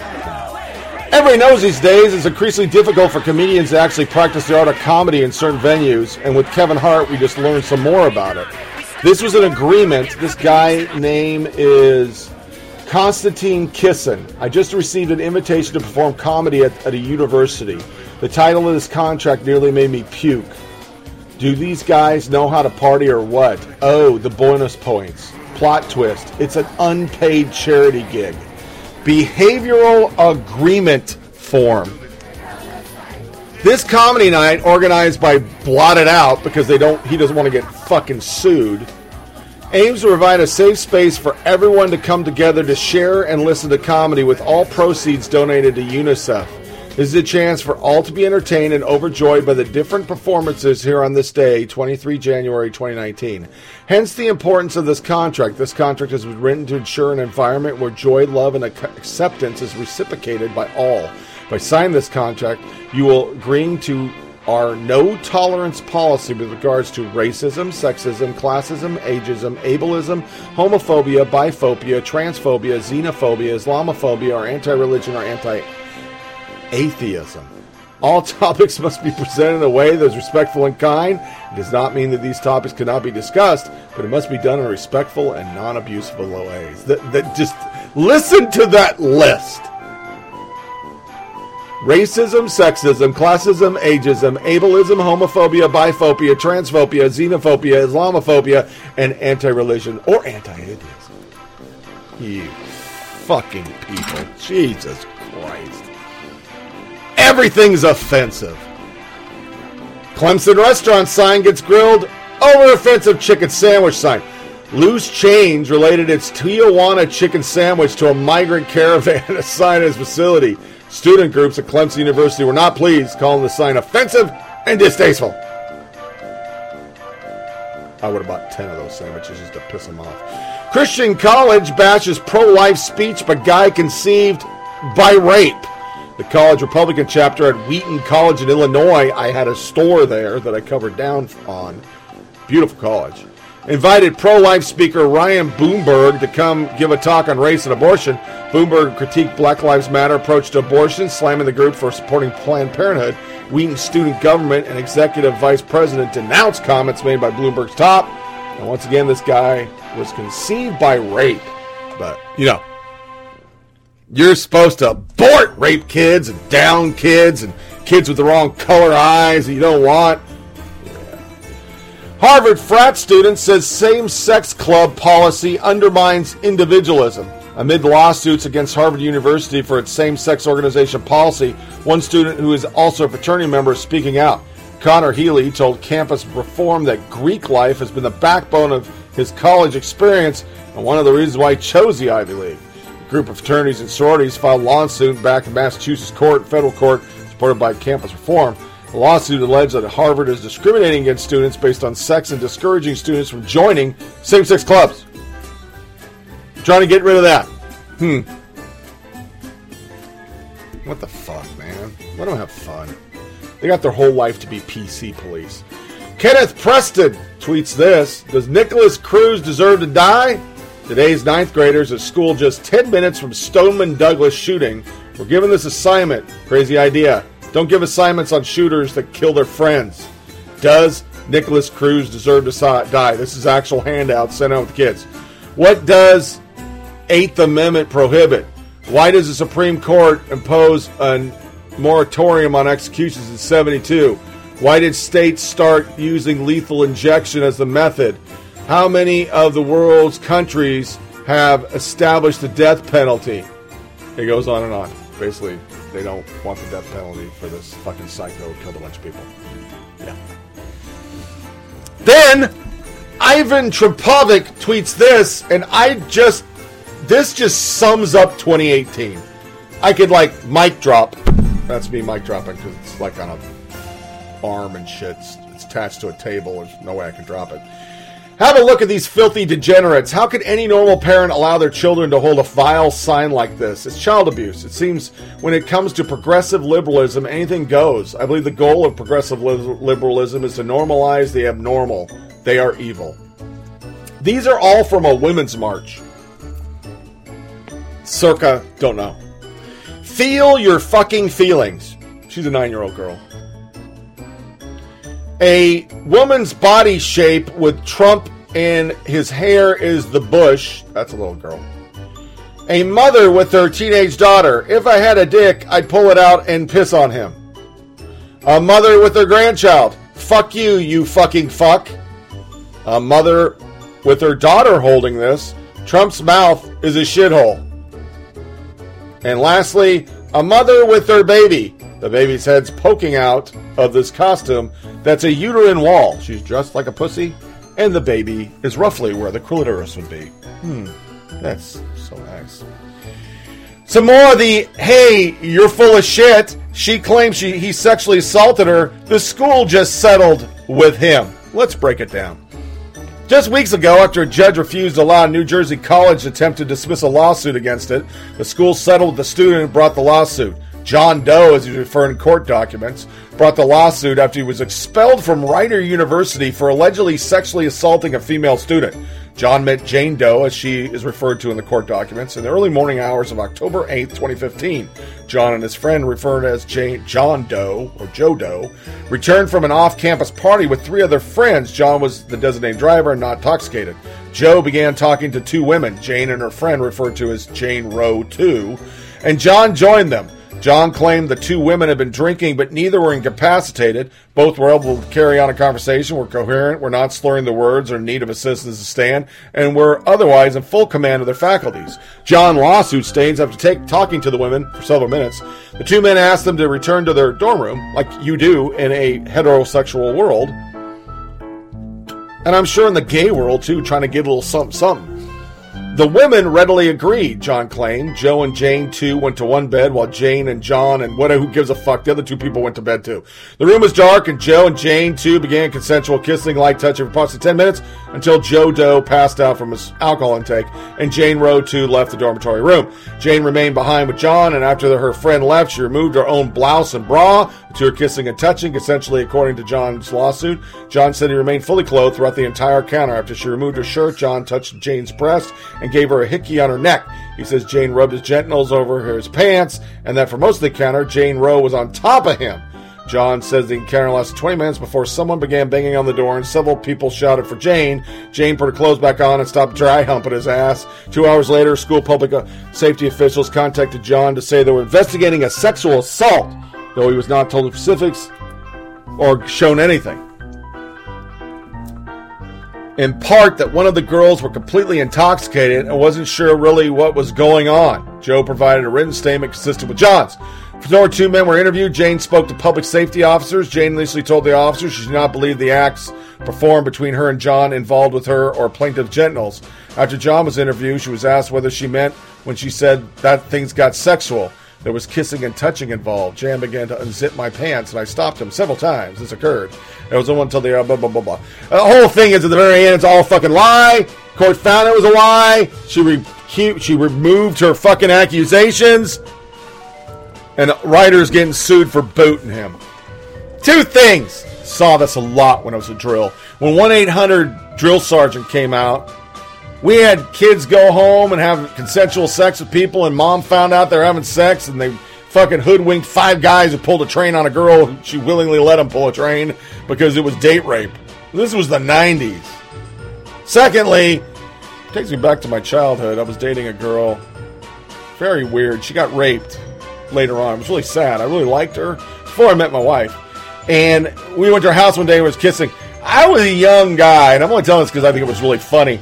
And, you know, we were kissing. I was grabbing a little boobie, but, you know, I wasn't ready for sex. I didn't carry rubbers. Even when I met my wife, I didn't have rubbers. You know, that's why I always say we stopped, and I said, hey, you know, are you protected? Because I didn't, like, walk around thinking I was going to get laid. I really walked around thinking I was never going to get laid. And long story short, this girl just started dry humping the shit out of me until she, I think, orgasmed, because I was like 16, so I don't fucking know. But she seemed to really be enjoying herself, and I was freaked the fuck out because I'd never been dry humped. I never even thought about dry humping. But yeah, she dry humped the shit out of me and stopped. Fast forward the tape. I haven't met my wife. I go on vacation. I meet her. We're supposed to go out for lunch. And I was getting a little more, you know, feeling my oats, hadn't been laid lately, and I went to kiss her, and she freaked out and started crying, and come to find out, she had been date raped out of college, and then the guy who was taking her home tried to make a move on her because he was drunk, and basically, she's probably a lesbian now, is what I'm saying. I don't think she wants guys in her life. It was horrible. I felt so bad for her. She was a really nice gal. Anyway, don't know where that came from. Let's move on. You know that person you're interacting with on Twitter is woke when they include their preferred pronouns in their Twitter bio. And it's not just trans people, it's allies, too, who take on the pronouns they prefer. The ACLU is one of those allies, and on Wednesday it celebrated something we have no idea existed. The first ever International Pronoun Day! And they even have a Twitter. International Pronoun Day! Today is International Pronoun Day. International Pronoun Day acknowledges that referring to people by the pronouns they determine for themselves is basic human dignity. We'd love to hear what you're doing to celebrate International Pronoun Day. I'm calling everybody you. Hey, you! Like I used to do with the drill. When I was a drill, I just called everybody you. ACLU, today is the first ever international pronoun, and our staff are celebrating using language that empowers everyone. It empowers us. I feel power when I call somebody Z. I don't even know what it means. Everyone empowers everyone. This is a critical step towards trans and non-binary people being able to live authentically and participate fully in all aspects of our society. Let's stop this gravy train of stupidity. When do I need other people to validate my life? See, the difference between African American rights and this gay trans shit, black people are like, fuck you, motherfucker. I don't need you to tell me shit. I'm a fucking, you had me as a slave. Give me money. Okay, their cause is pretty fucked up too. But regardless, didn't they always say it had something to do with you don't need other people's validation?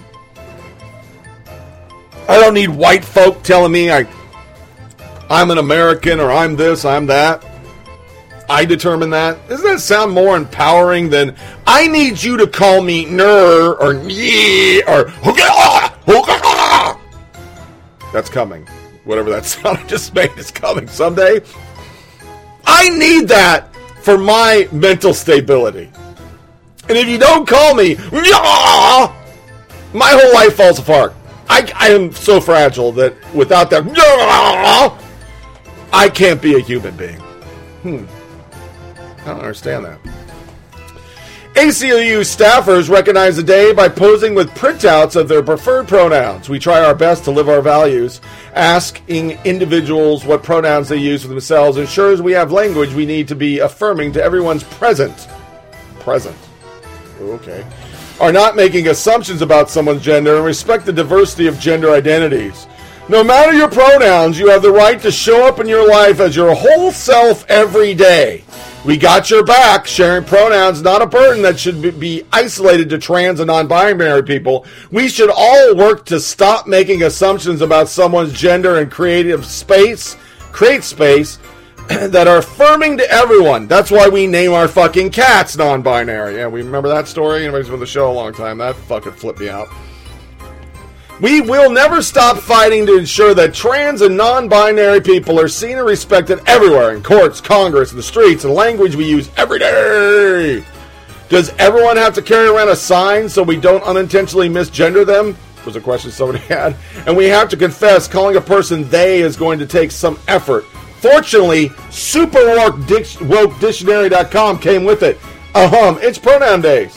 Here's what the grammar gods have to say about that.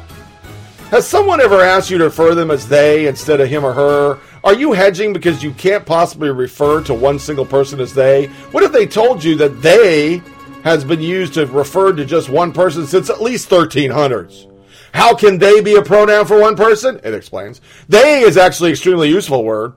For many people in the affirming moment when someone uses your correct name and pronoun, can be transforming moment of support and affirmation. I need other people to get into my fucking shtick for me to feel good about that shtick because I really know that I made this shtick up. Yeah, you did. Read about how today became the first Happy International Pronoun Day. She, her, hers, him, her, his, they, them, theirs. Calling people by the correct pronoun matters. Some simple steps to honor people's pronouns in the workplace. Ask about the pronouns before assuming. Take care to use the person's correct pronoun. Remove gender signs for the single-use restrooms so we can have perverts looking at our wives taking a dump. And provide gender-inclusive options on hiring forms. Just put an X for your name and everything. Just X. At schools, honor the names of pronouns that a student uses. Created a gender-inclusive dress code. Everybody just wear fucking potato sacks. We'll all be sacked the fuck up.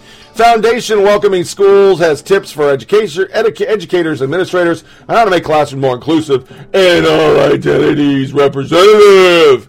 And since no one brought it up above, don't forget about XE, XEM, XYR. You fucking people are weirdos. Progressives call themselves that because they believe they're going to be continuing moving the culture forward. And here are a couple of progressive rules posted recently that might just push you over the edge. First up is the Equality Institute, which says in its bio it exists to produce creative projects to prevent violence against women. And they're certainly being creative. People of all genders can fall pregnant because people of all genders can have the reproductive organs to do so. Consider all people, including trans and non-binary folk, and ensure that your language is inclusive of everyone. I'll read just one tweet. Wrong. Only women, one of only two genders, can become pregnant. My reference is science. Science doesn't care about your feelings.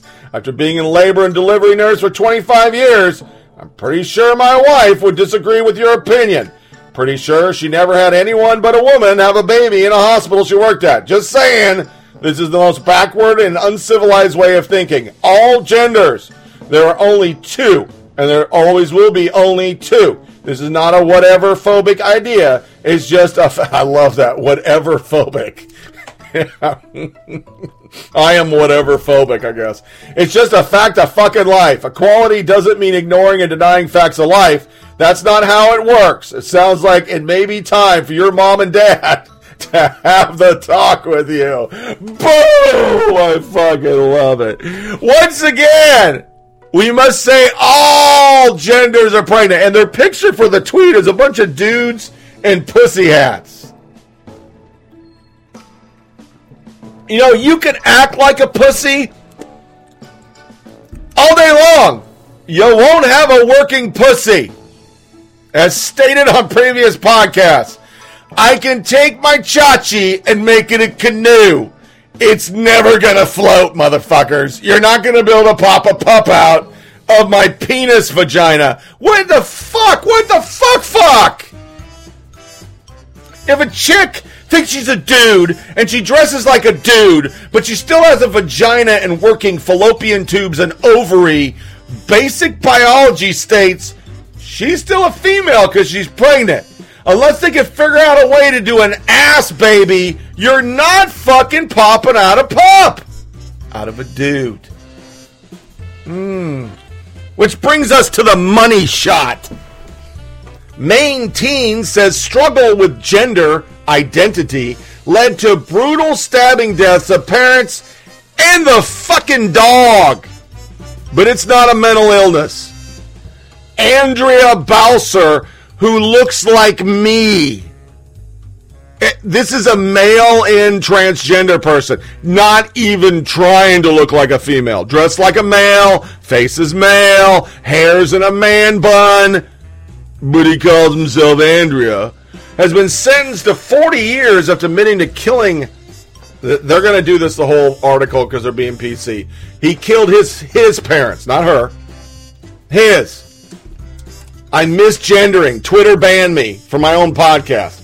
A teenager who said he killed his parents. I'm going to redo all this shit. And the family pet dog because of struggles with his gender identity has been sentenced to 40 years in jail. Andrea Balser, or Andy Balser we'll call him, was 17 at the time when he snapped and fatally stabbed his parents, Alice and Antonia Balser, at their home in Winthrop, Maine, October 31st, 2016. Balser alleged he was struggling to deal with his transition from male to female and that his family offered no support during the time, so it was okay to go stab and kill him, and then, oh, by the way, let's go kill fucking Lassie. What the fuck?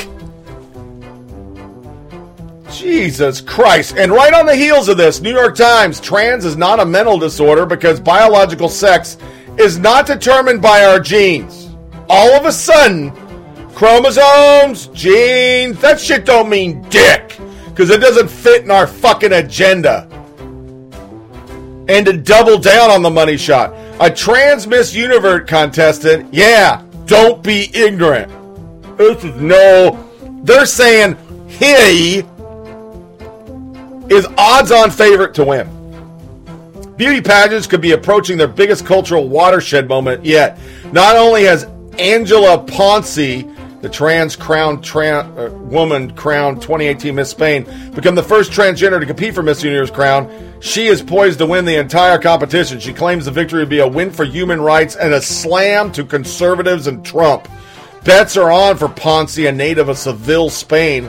Apparently, the woman's push to break the competitive diversity ceiling has many people thinking she has a good chance to victory. According to TheBlast.com, as the competition nears, online bookies have taken action, and the Ponce has grown to become clear favorite with current odds of plus 600.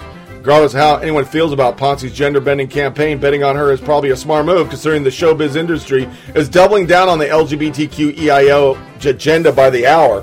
Ponce herself has claimed that such a whirlwind victory would be the utmost importance to promote gender diversity and equality.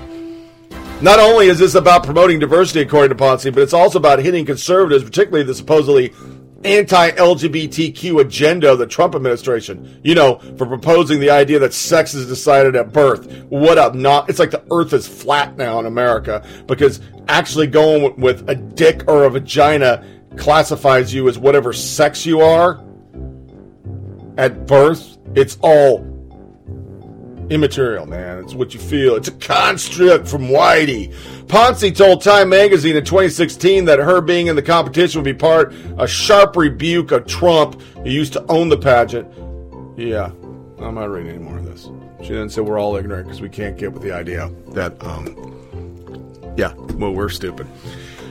He played handball for Australian men team, now transgender, is dominating women's handball. Standing 6'2" and weighing 220 pounds, Hannah Monsi is dominating at the Women's Asian Championship in Japan. Before his transition to female, Monsi played for the Australian men's team and was just so-so.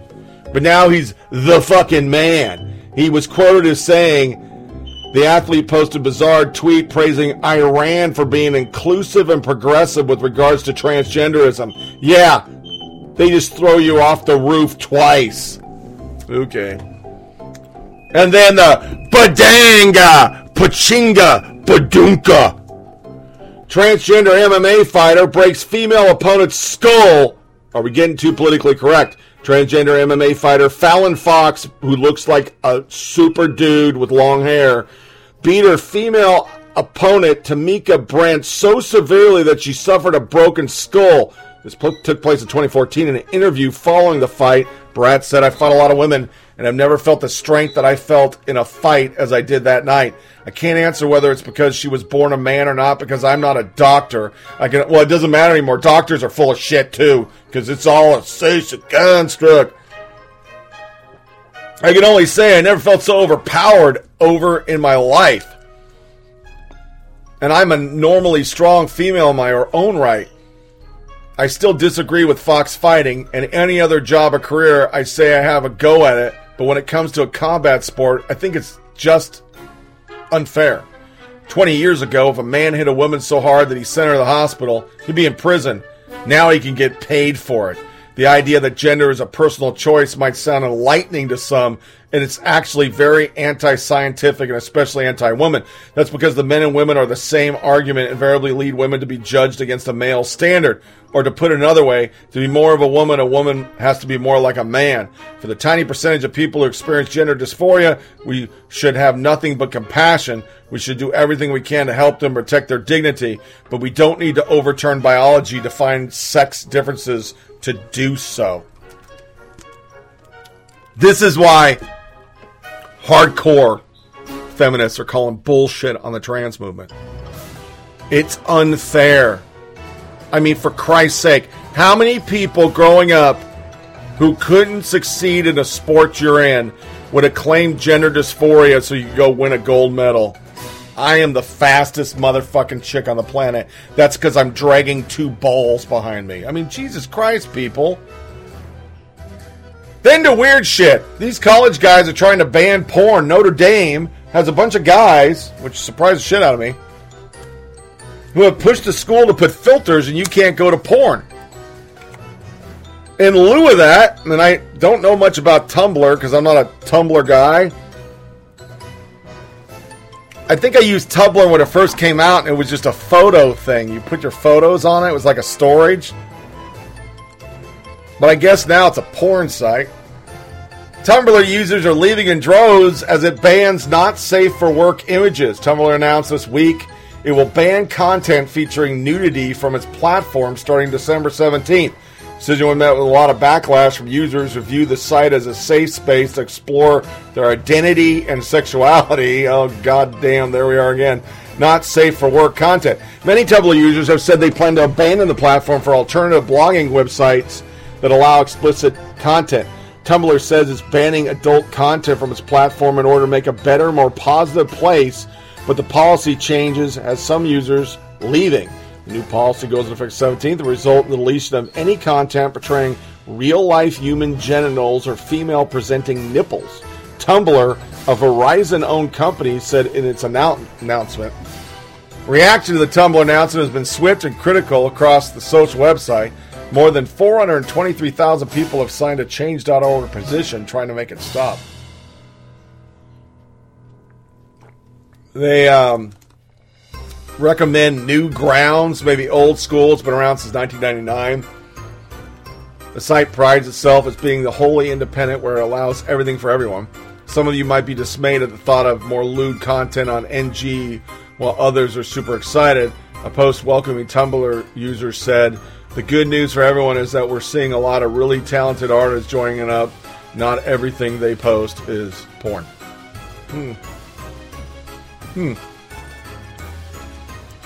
That's surprising from Verizon.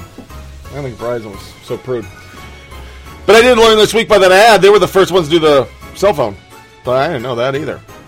Why is that here? I don't know. Just can't get in my head. Here's that story I talked about from Philip Klein. Jews are getting attacked in Brooklyn, and the forward is ready to explain to us why it isn't anti-Semitic.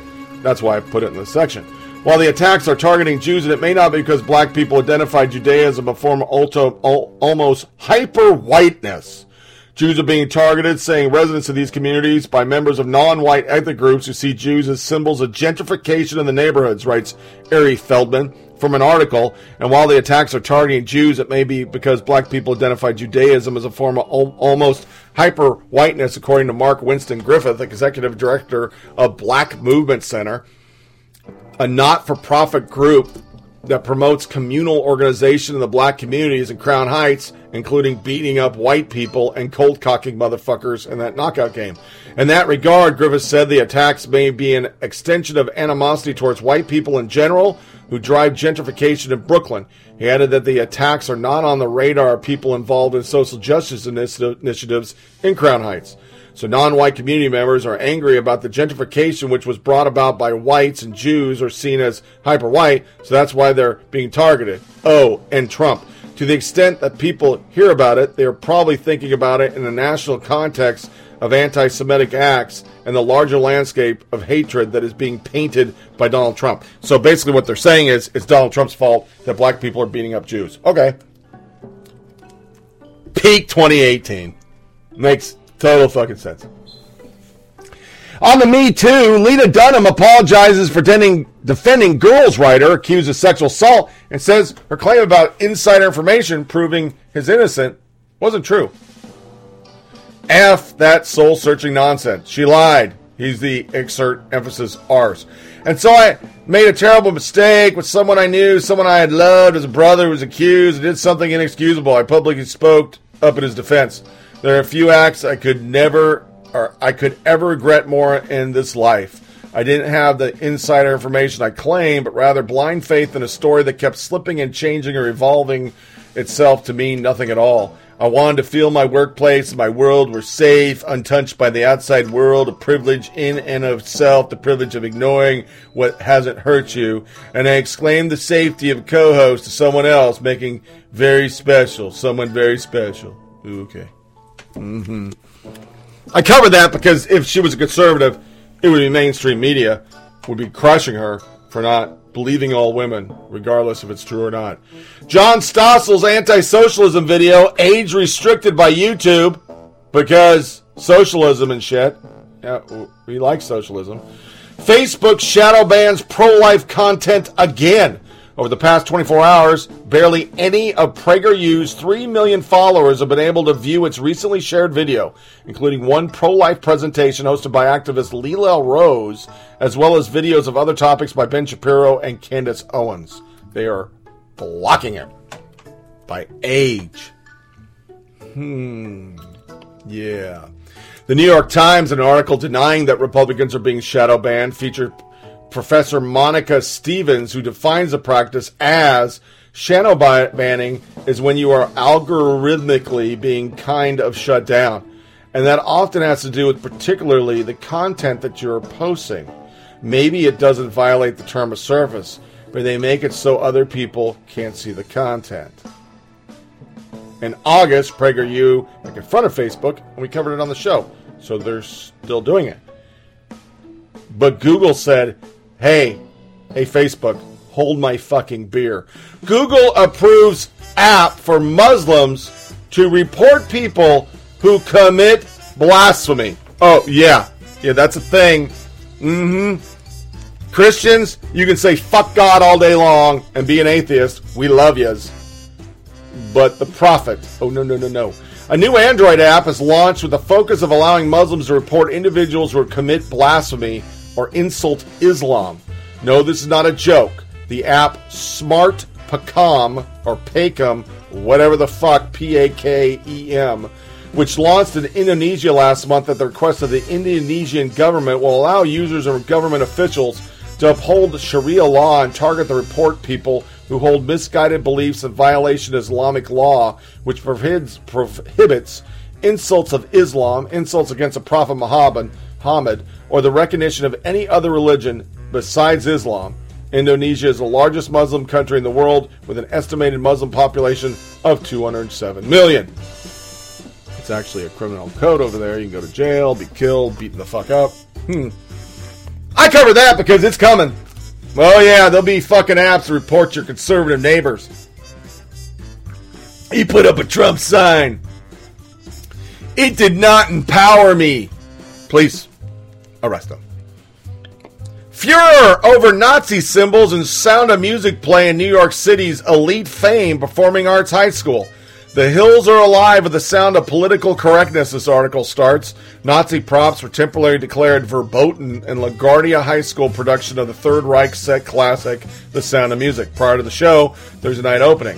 The principal at the elite fame school, Lisa Mars, ordered Nazi flags and symbols removed from the stage set of the beloved tale of the Von Trapp family, who fled the Nazis, yada yada. This is a very liberal school. We're all against Nazis, one sophomore performer told the news about the Führer.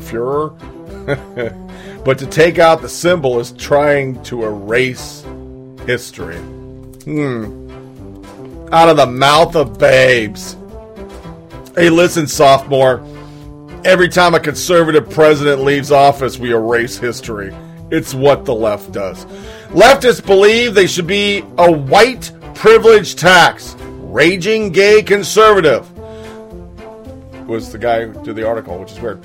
Lisa Jones, a self-proclaimed communist, argues that there should be a 2% white privilege tax and a 1% male privilege tax. She believes the revenue generated from those taxes should be invested in racial justice and feminist causes. Lisa A. Jones on Twitter, November 28th, 4:44 p.m. There should be a 2% white privilege tax and a 1% male privilege tax. Invest the revenue in racial justice and feminist causes. It was liked 18 times. I don't know why it became an article, but it makes sense. On her page, Lisa states that she supports abolishing all police and prisons, claims that the African American community never asked to be in a war against law enforcement. In addition, she believes misgendered people who identify as transgender or non-binary is an act of violence. Money should be abolished, and the White House should be renamed the People's House and painted in rainbow colors. Another one of her great tweets. The phrase, men are trash, is in reference to patriarchy, not all men. If you get offended by it, then you are likely part of the problem. Yeah. We're going to pause and change music because it's time for the War on Christmas.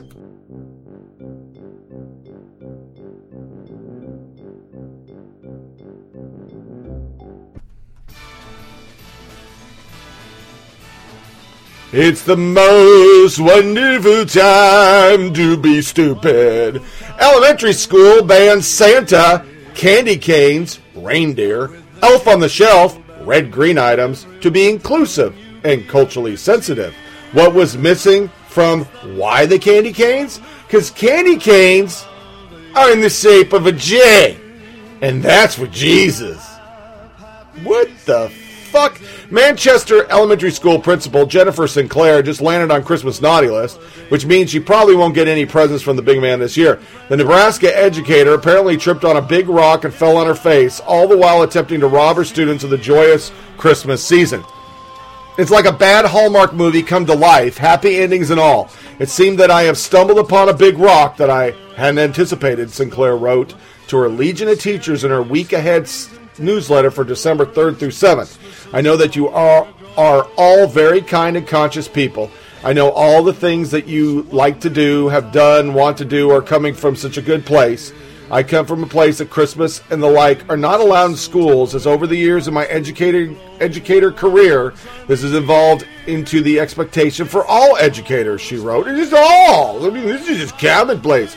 Bah humbug. Apparently some teachers like Christmas and want to share it with their students.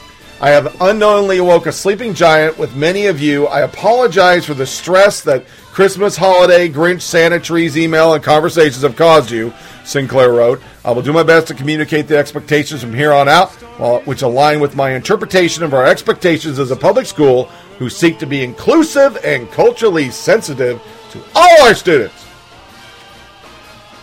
I feel uncomfortable that I have to get specific, but for everyone's comfort, I will, she wrote. The principal included 2 very detailed lists of acceptable practices and not acceptable practices during the Christmas season. The directive bans Santa, Christmas trees, Elf on the Shelf, and Christmas songs. Other not acceptable items lists include making a Christmas ornament as a gift. This assumes that a family has a Christmas tree, which assumes they celebrate Christmas. I challenge the thought of, well, they can just hang it somewhere else. This is really written. Sorry, I had to get something in my throat. I'm screaming too much. Candy cane. That's Christmas related. Historically, the shape is a J for Jesus, the red is for the blood of Christ, and the white is a symbol of his resurrection. This would also include different colored candy canes. I am 51 years old. I've never, ever heard that. Red, green items, traditional Christmas colors, reindeer. Instead, teachers should focus on snow, different holidays, winter activities, and imaginary creatures. Acceptable practices listed included snowmen, snow women, snow people, snowflakes, gingerbread people, holiday around the world, purpose presentation information to teach of other cultures, sledding, hot chocolate, polar bears, penguins, scarves, boots, ear muffins, and hats, Yetis, Olaf. Please reflect on what you've already copied, prepped, and posted. I'm hopeful we can avoid the discomfort of me directly questioning something you've copied, posted, and had your kids do, Sinclair wrote to the teachers. That makes me uncomfortable, and I know it doesn't feel good. She signed the pretentious edict as the unintentional Gris who stole Christmas from Manchester. I feel like it was very deliberate and intentional about eliminating just Christmas and putting on an attack on the Christmas is and what it stands for, parent Jenny Myers told WOWT-TV. It's a school going to be able to eliminate everything about Christmas? It may not stop there, Myers says. If principal is going to make such a drastic policy as that, I would think that it would be good for the parents to be aware of the policy that was being made of completely taking Christmas out of a school. The situation did sit well with a lot of folks, including the attorneys at the Liberty Counsel, a religious liberty law firm. Liberty Counsel's Richard Mass in a letter to Elkhorn Public School Superintendent Barry Habrock, as well as Sinclair school board members and the district attorney, explained the numerous reasons why the principal's expectation for all educators doesn't jibe with the law or the district policy. Liberty Counsel urges you to immediately overrule and specifically disavow the sweeping directive banning Christmas holiday items and require Principal Sinclair to undertake a review of a district policy and the law. In the spirit of Christmas, Liberty Counsel does not desire the removal of Principal Sinclair, only her compliance with the law, respect for the rights of others, and the respect for cherished holiday tradition. As she herself indicates, she comes from a place where misinformation and hostility towards Christmas runs rampant, and that has shaped her professional development. A few days later, District Attorney Justin Knight sent a letter to Mass. Please be advised that after receiving your letter, the administration investigated this matter and determined that Principal Sinclair's memorandum did not comply with board policy. To this end, the administrator has advised Manchester Elementary School staff members of applicable board policy that does allow certain Christmas symbols and will work with the staff to correct any erroneous communication and clarify any misunderstandings. Matt Staver, a founder and chairman of Liberty Council, believes Sinclair owes her school an apology. We are pleased that Elkhorn Public School promptly reversed Principal Sinclair's unconstitutional directive and required compliance with the Constitution. The First Amendment does not require elimination of Christmas. The First Amendment prohibits censorship based on religious viewpoint. This outrageous 3-page memo by Principal Sinclair was not based on ignorance of the law, but hatred towards Christianity and Christmas. Principal Sinclair should apologize, and apology to her teachers and staff. CNN, an internal memo signed by Principal blah, blah, blah, blah, blah.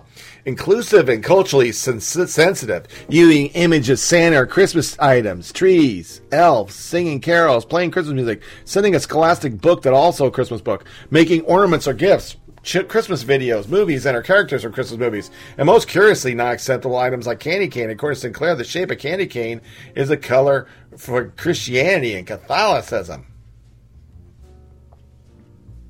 She was put on leave. And I was surprised CNN even covered it. It was online. It wasn't on their TV. But it's not the only one. Church nativity scene features baby Jesus in a cage. Wise men behind a border wall. A Massachusetts church is using the nativity scene to send a message about immigration. The arrangement depicts baby Jesus in a cage and the wise men closed off by a wall. Parishioners of St. Usina and Dedham say this crutch is meant to be thought-provoking. We try to take a picture of the world as it is and put it together with the Christmas message. The message this year questioned peace on earth. He said, Jesus represents migrant children being held at the south border wall, separated from the parents. The wise men represent the caravan of migrants behind the border. They've done it before. One time they did, what was the other one? Known for thought-provoking nativity scenes. Last year, the church included a list of mass shooting locations and numbers of victims as part of its display. Merry Christmas. Happy birthday, Jesus. We're going political. Then you got South Carolina man goes on Christmas decorating burning spree. No apparent reason. And then don't mess with Santa. Man protesting Santa at Claiborne Church arrested on trespassing. This dickweed was freaking out because parents are lying to their kids about Santa. The protesters were upset that the folks were lying to children about Santa. Yeah, which brings me to the top 10 War on Christmas fails. We hear the stories every year of the ACLU suing small towns over nativity displays, holiday tree lighting, college banning religious icons, storefronts wishing us all empty, happy holidays, Lena Dunham being Lena Dunham.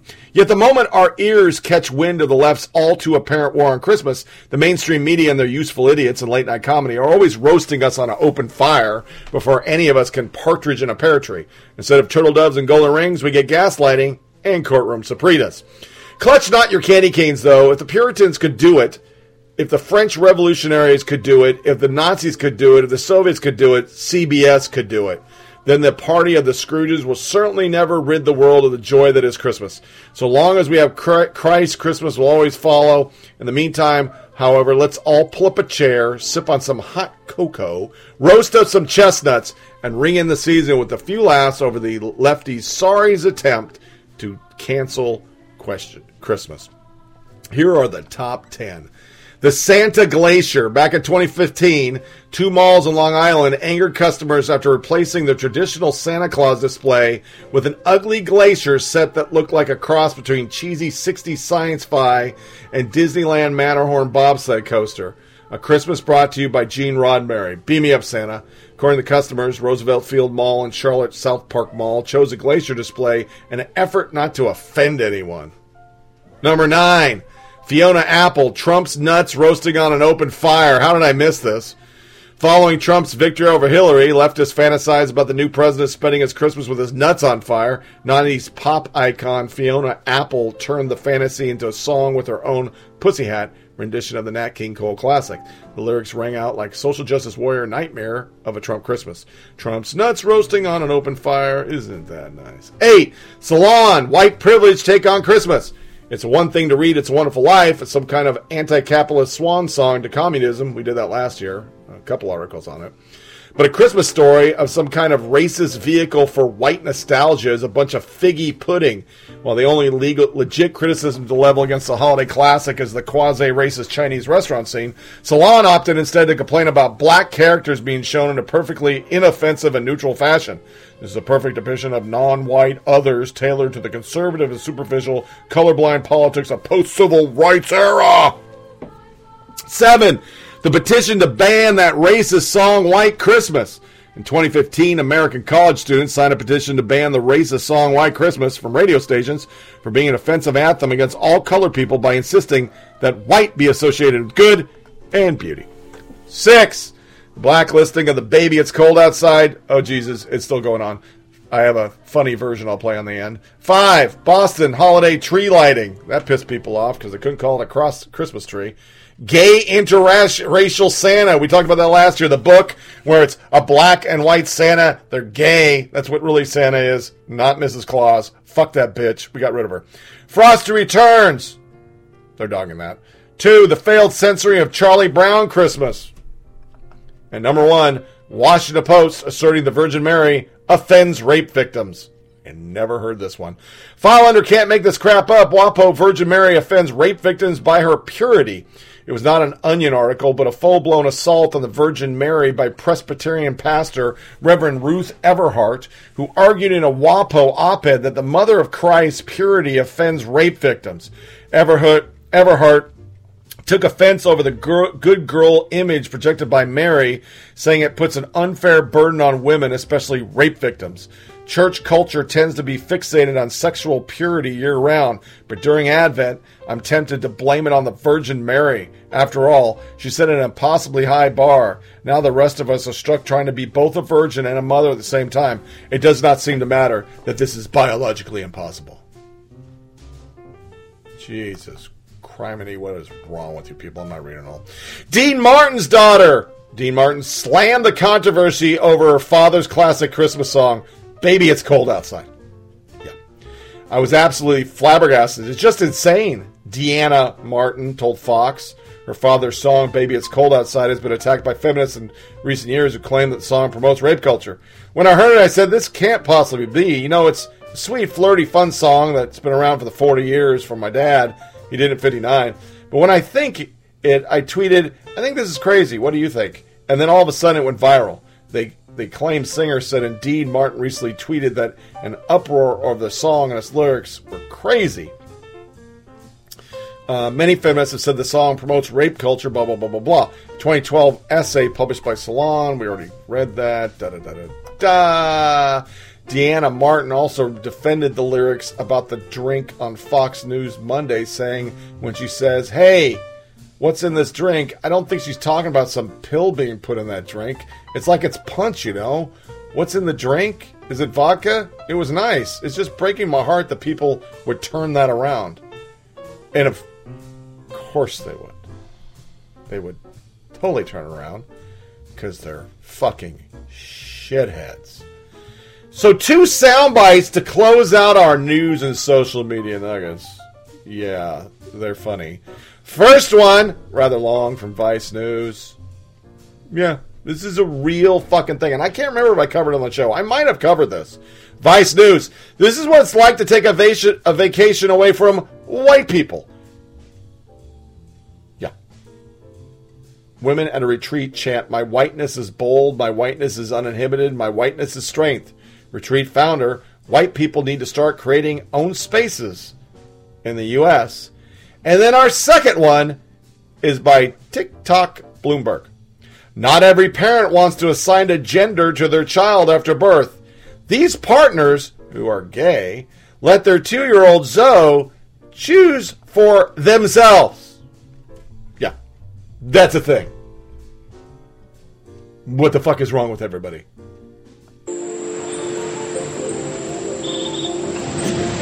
This is like heaven right now. Yeah. Alexis Bromley is from Nebraska. She needed a break from white people. In Omaha, it's very segregated. It can be very isolating if you're a person of color. It's hard in Nebraska because it's a red state. And so you just don't know who you interact with on a daily basis, if they believe that you're lesser, if you're inferior, and how that, in turn, can affect me. She says the current political climate has only made these feelings worse. So she decided to go on a Women of Color healing retreat in Costa Rica. Hi, such beautiful smiles. Thank you guys so much for coming. My blackness is bold. My blackness is uninhibited. My blackness is strength. The idea is simple. For 10 days, black women come together to eat vegan food, meditate, do yoga. The breath in is the reminder that we are safe. And to discuss the frustrations of being black in America. It's like a mental game all the time, and I'm in these spaces where, constantly getting poked and prodded. Oh, let me touch your hair. Oh, you're really pretty for a black girl. Black people don't exercise. Black people don't hike. People are automatically going to have this perception of me before I even open my mouth. So many people's ideologies are being validated that don't see us as human, that don't see us as people. This retreat is one of more than a dozen black-owned travel groups, marketing trips specifically to people who look like Alexis. In the few years that most of these companies have been open, more and more clients are calling them up. At least 5 say they've seen a spike in interest coinciding with Trump's election. The idea of black women reclaiming control over their own mind, body, and spirit is exactly what's needed to survive in a system that constantly tells us that our wellness isn't important.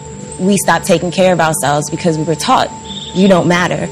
The retreat is the brainchild of Andrea X, a former Brooklynite turned expat. I left the United States because I was sick of gentrification, racism, just dealing with being this black woman trying to figure it out there. It was 2014, and she just lost her job as a healthcare facilitator. What started off as a vacation in Costa Rica became her entire new life. She used all of her personal savings to form this retreat. We needed a safe space that was outside in the United States to hold certain conversations and just to heal. I don't think that we can do that in the United States. I think that we're suffering and suffocating and just dying every single day trying to survive there. Not every woman can afford to come out to Costa Rica. What can we do for the racism they experience, for women who can't afford to be part of your retreat? I think that it's important for people in the United States, black and POC people, to start forming their own spaces there. Easier said than done. White Americans find themselves in white-only meetings and places all the time, without even trying or noticing. When black people want a break from feeling like a minority, they often have to make an effort. Alexis made the effort, and it cost her $2,222. But for her and several other women, that's a reasonable price to pay for a retreat that bans white people. Would having white people on this trip ruin it? I got my money back. Yeah, I don't think we will be as open and as honest as we are with the group that we're in now. Yeah. Do you all feel like you've been stereotyped? One thing I always got is you're so well spoken, and I don't think people understand how insulting that is. What else would you expect from me? I'm curious if it's been no different for you since it was the election of President Trump. For black, we knew that racism has been around, but it's a bit more in our face now. It's made me have to pivot my interactions with people, and people who actually support Trump. I can't trust you on friendship level, family level, any level if you actually are supporting someone that, is completely racist. Is some of that anxiety what you feel you need to heal from here? We're looking for ways to coping mechanisms, and ways to take care of ourselves because we're not on the agenda. Do you feel like you've increasingly lost the ability to see any shot at a relationship with white people? Every time I have a conversation with them, I just pick up on certain things that they say, whatever. I pick up on the microaggressions, the passive aggressiveness. I pick up on it. So I decided one day to just eliminate white people from my personal life. And ever since then, my life has been way more breezy. Do you think it's at all possible that the fact that white racism, white people have sort of made you leave the U.S., start your whole life over somewhere else, feel the need to avoid them means that they've won? They didn't push me out the United States. Because if that's the case, they could push me out of any of these countries because they are here. They're everywhere, you know. I feel like white people shouldn't even have passports because they've done enough, especially white Americans. Leave them in the United States. They do not need to come here. They do not. They should be even able to travel. They need to stay in the United States. But to a white person who's doing their best to be the best white person they can be. I have no tips for a white person. My tip to white people is to let us have our space, let us have our room, and go hang out with other white people. We're okay. You know, you've done enough damage.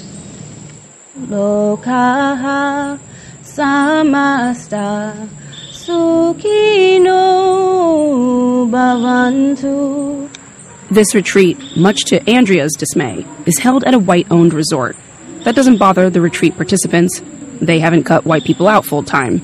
But 20 minutes down the road, Andrea and a business partner have quietly invested nearly $100,000 to build up their own private retreat space. This is where we'll have the workshops.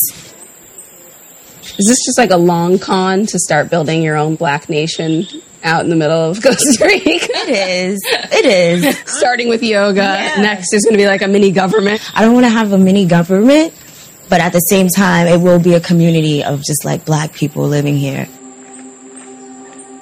What would you say to someone who's like, you know, it's nice as this sounds like paradise for Black people. In some ways, like it's motivated by the same hate that white people who want to create white nations and white spaces have? I would say it doesn't have anything to do with them. This is about us healing our community. Is it practical to create a Black nation in the middle of a jungle? Or to chase all white people off your property? Probably not, and most Black people don't want to do that. But the feelings of isolation that drove Andrea to build her own community aren't that different from what drove Alexis to this retreat in the first place. Andrea has completely given up on the U.S. I don't blame her. I have been places outside of the U.S. where I have felt more at home and more included than I have ever in my community. Is that an upsetting thing? You know, you say it with like this serene face, but to like go visit somewhere that you're not a citizen of and feel more at home than you do in your own country. Yeah, that's reality. Unfortunately, that's the reality of our country. Random people on the street that are incredibly invested in what gender our child is. You know, that's always the question, is it a boy or a girl? And so often we will say to people, well, we don't know yet. You know, we're waiting for Zoe to tell us. I have been with my partner, my husband, for 15 years.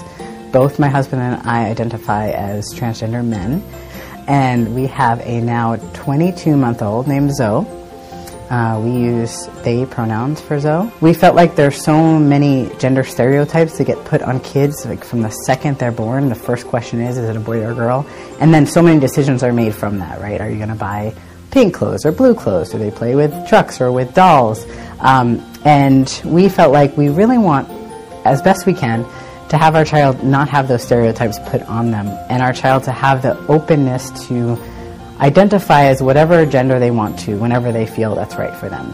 Boys that are told they can't cry, girls that are told they can't be tough, all of that is damaging. So we feel like raising our child in this way can actually help push against that and help create someone that can be strong in who they are. We are preparing for whatever Zoe might say and however Zoe might identify, knowing that that might change. So there might be a time where Zoe says, I don't feel like a they, I feel like a she, or I feel like a he, and we'll see.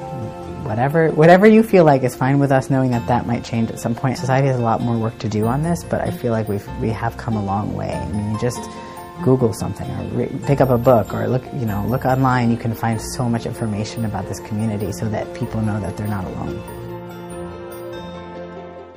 Holy crap, that's a lot of fucking stupid. Lot of fucking stupid. To our sound bites, this is a guy winning an award for a game, and he's saying he wants to kill everybody who's a Republican. Sonic Fox. That's a real fucking thing. And behind it is a updated version of Baby It's Cold Outside. Got this on... Where the hell did I get this? It was on Facebook. It's Cambry Kawani Koa on Twitter. I'm sorry. It was on Twitter. So let's listen to this. And now, here's actor and comedian Joel McHale. Yeah. Hi, Jeff. Wow, I can't believe you had me back. When I was asked to present the award for Best Esports Player, I did not hesitate. Video games have brought me and my sons closer together. Every morning, they fire up, shocker, Fortnite, and their eyes light up with the promise of a new day. Then they demand my credit card information to purchase a Moisty Merman skin and a guiding glow axe. Wow. It seems like only yesterday they were forcing me to buy a Rainbow Rider and Astro backbling. They grow up so fast. Anyway, I'm okay. Esports continue to grow exponentially every year with sold-out arena tournaments all over the world and millions of dollars on the line. This award recognizes the most dominant athlete in esports. Whomever wins this is basically the LeBron James of sitting. It's amazing. Here are the nominees. Best Esports Player, presented by Omen by HP. Doesn't matter what fighting game he's playing. This kid can do it, can take it all. Sonic Fox, the champ. He is your champion.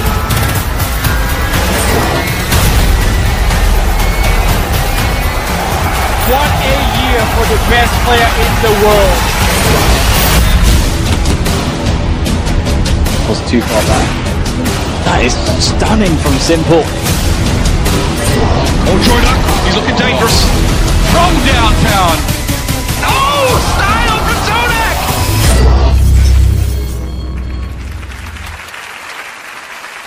Okay, and the game award goes to Sonic Fox, everybody.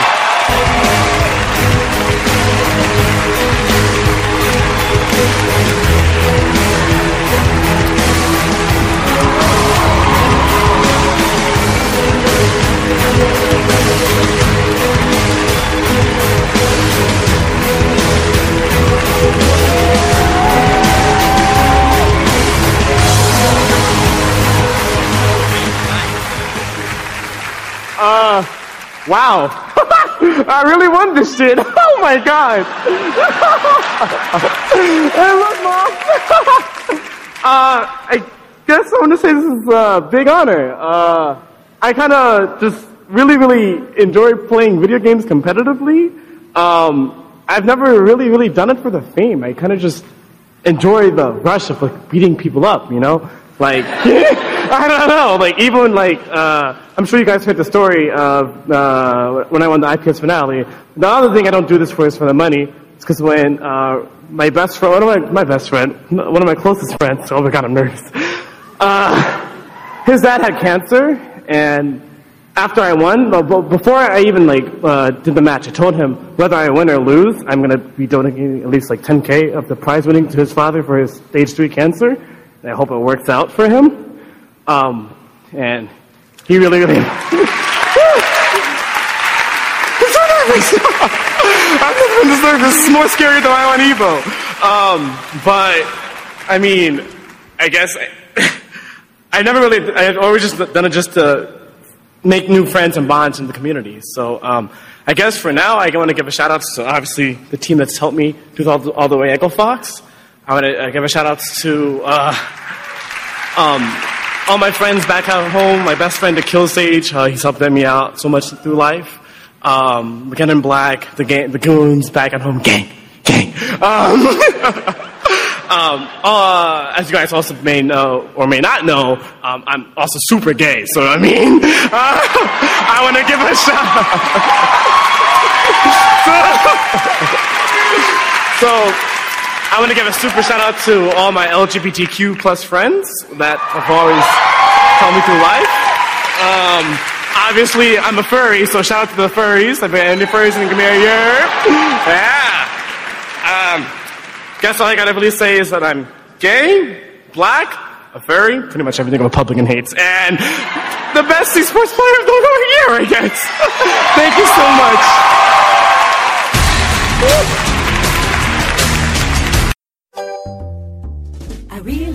stay. Okay, you're free to go. I've got to go away. Understood, no means no. This evening has been super so appropriate. very nice. But I do understand My consent. mother will start to worry. Definitely text her right My now. father will be pacing the floor. Here's the code and there is the so door. really I'd better scurry. I am gonna stand over well, here. maybe just a half a drink You more. are in control of this The neighbors might thing. think. Invite them over if you like. Say, what's in this drink? Nothing but Sprite. I wish I knew how Just walk right out to the break door. the spell. I do know how to spell harassment. No, I sir. hear you loud and At least I'm clear. gonna say that I tried. I'm trying super I really hard. can't stay. Please just go out, Ah, baby. but Just it's go cold outside. I simply must go. Uber is right outside. The answer is no. Seriously, right The outside. welcome has been I'll walk you to so the nice and curb, warm. but totally consensual. There's bound to be talk tomorrow. Hopefully not about At least us. there will be plenty Please implied. do not imply anything. I really can't stay. Baby, just go out. Baby, Baby, just it's go. Baby, just go outside. It's close, but it still wouldn't be good enough for the left. And what does it say when a game show, it's the Game Awards, Dominic Sonic Fox, McLean wins Best Esports Player. In case your feelings are hurt in retrospect, McLean tweeted afterwards where he doesn't really hate Republicans. Now, I really don't hate Republicans. That's a strong word. But if I had a Thanos glove, I mean, what would you do? I see a lot of people congratulating you for being basically saying you would kill every Republican, but I'm here on the Republican half. We don't hate you for being a gay, black, or a furry. Do you? And don't spread hate and shit like this, you dick. No, I don't know about it. I just thought it was funny as shit that a game player, I mean, he plays games, he wants to go, man, dude, that's the hatchet murder right there. That's the hatchet murder. And to get it back into order, the baby cold outside. It's funny, but they'd still find fault with it. Other humorous things. ESPN wants to make SportsCenter great again, and they're going to bring back Keith Olbermann. I just want to read one tweet by Keith Olbermann. Him and Nikki Glaser. Opt out of eating animals. It was tougher than stopping smoking. I had loved it. And when truths like this finally struck me, I was mortified. They're sentient beings. They know happiness. They know fear. Selfishly, veggie burgers and veggie bacon get better annually. And he was retweeting Nikki Glaser.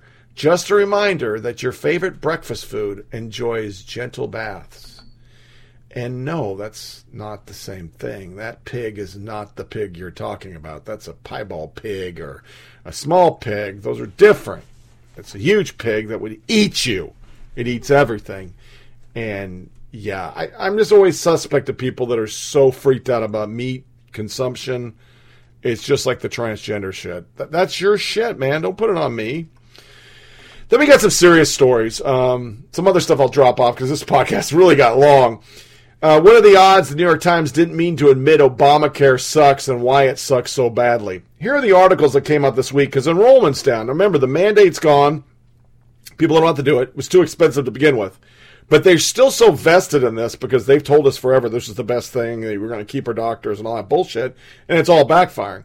Why is Obama enrollment down? These are all individual tweet stories. Sign-ups for health plans are 11% lower than last year as the December 15th deadline approaches. Here are some possible reasons. More people have jobs. Wait a minute, but I thought Trump's economy sucks. The mandate's gone. There are new options outside the ACA. For some people, the plans are less affordable. They were always less affordable. Stephen Miller, when the New York Times stumbles at something on accident, they really stumble into it. Wait, when the government stopped forcing people to sign up for the crappy program, they stopped signing up? Why weren't we informed? Because you never covered it. You just didn't. And then I'm going to slam some CNN because I didn't do a hypocrisy section. I'm going to just jump this all together and throw some sound bites at you, and we're going to call this pig done. CNN verified account. Don't believe these climate change lies. CNN weather team of meteorologists debunk common climate change. not going to play this soundbite, but I'll just tell you, every one of them is a conservative. The funniest part about it, they're all on CNN saying this stuff, and nobody refuted what they were saying till now, which that's pretty funny. CNN also this week, one suspected reason for the migrant caravan is climate change. Year-long droughts in parts of Honduras mean crops are failing and farmers are leaving. They are so into this. Jesus, J. Jehoshaphat. And then there's two sound bites from Brian Seltzer. One freaking out about ex-Fox employee working at the UN. And then he lumps in the criminal presidency of Trump and Fox and everything. And the other one's about climate change. And when I listened to these, all I could get out of my mouth was fagtard. Fagtard! So there's my insult to two demographics.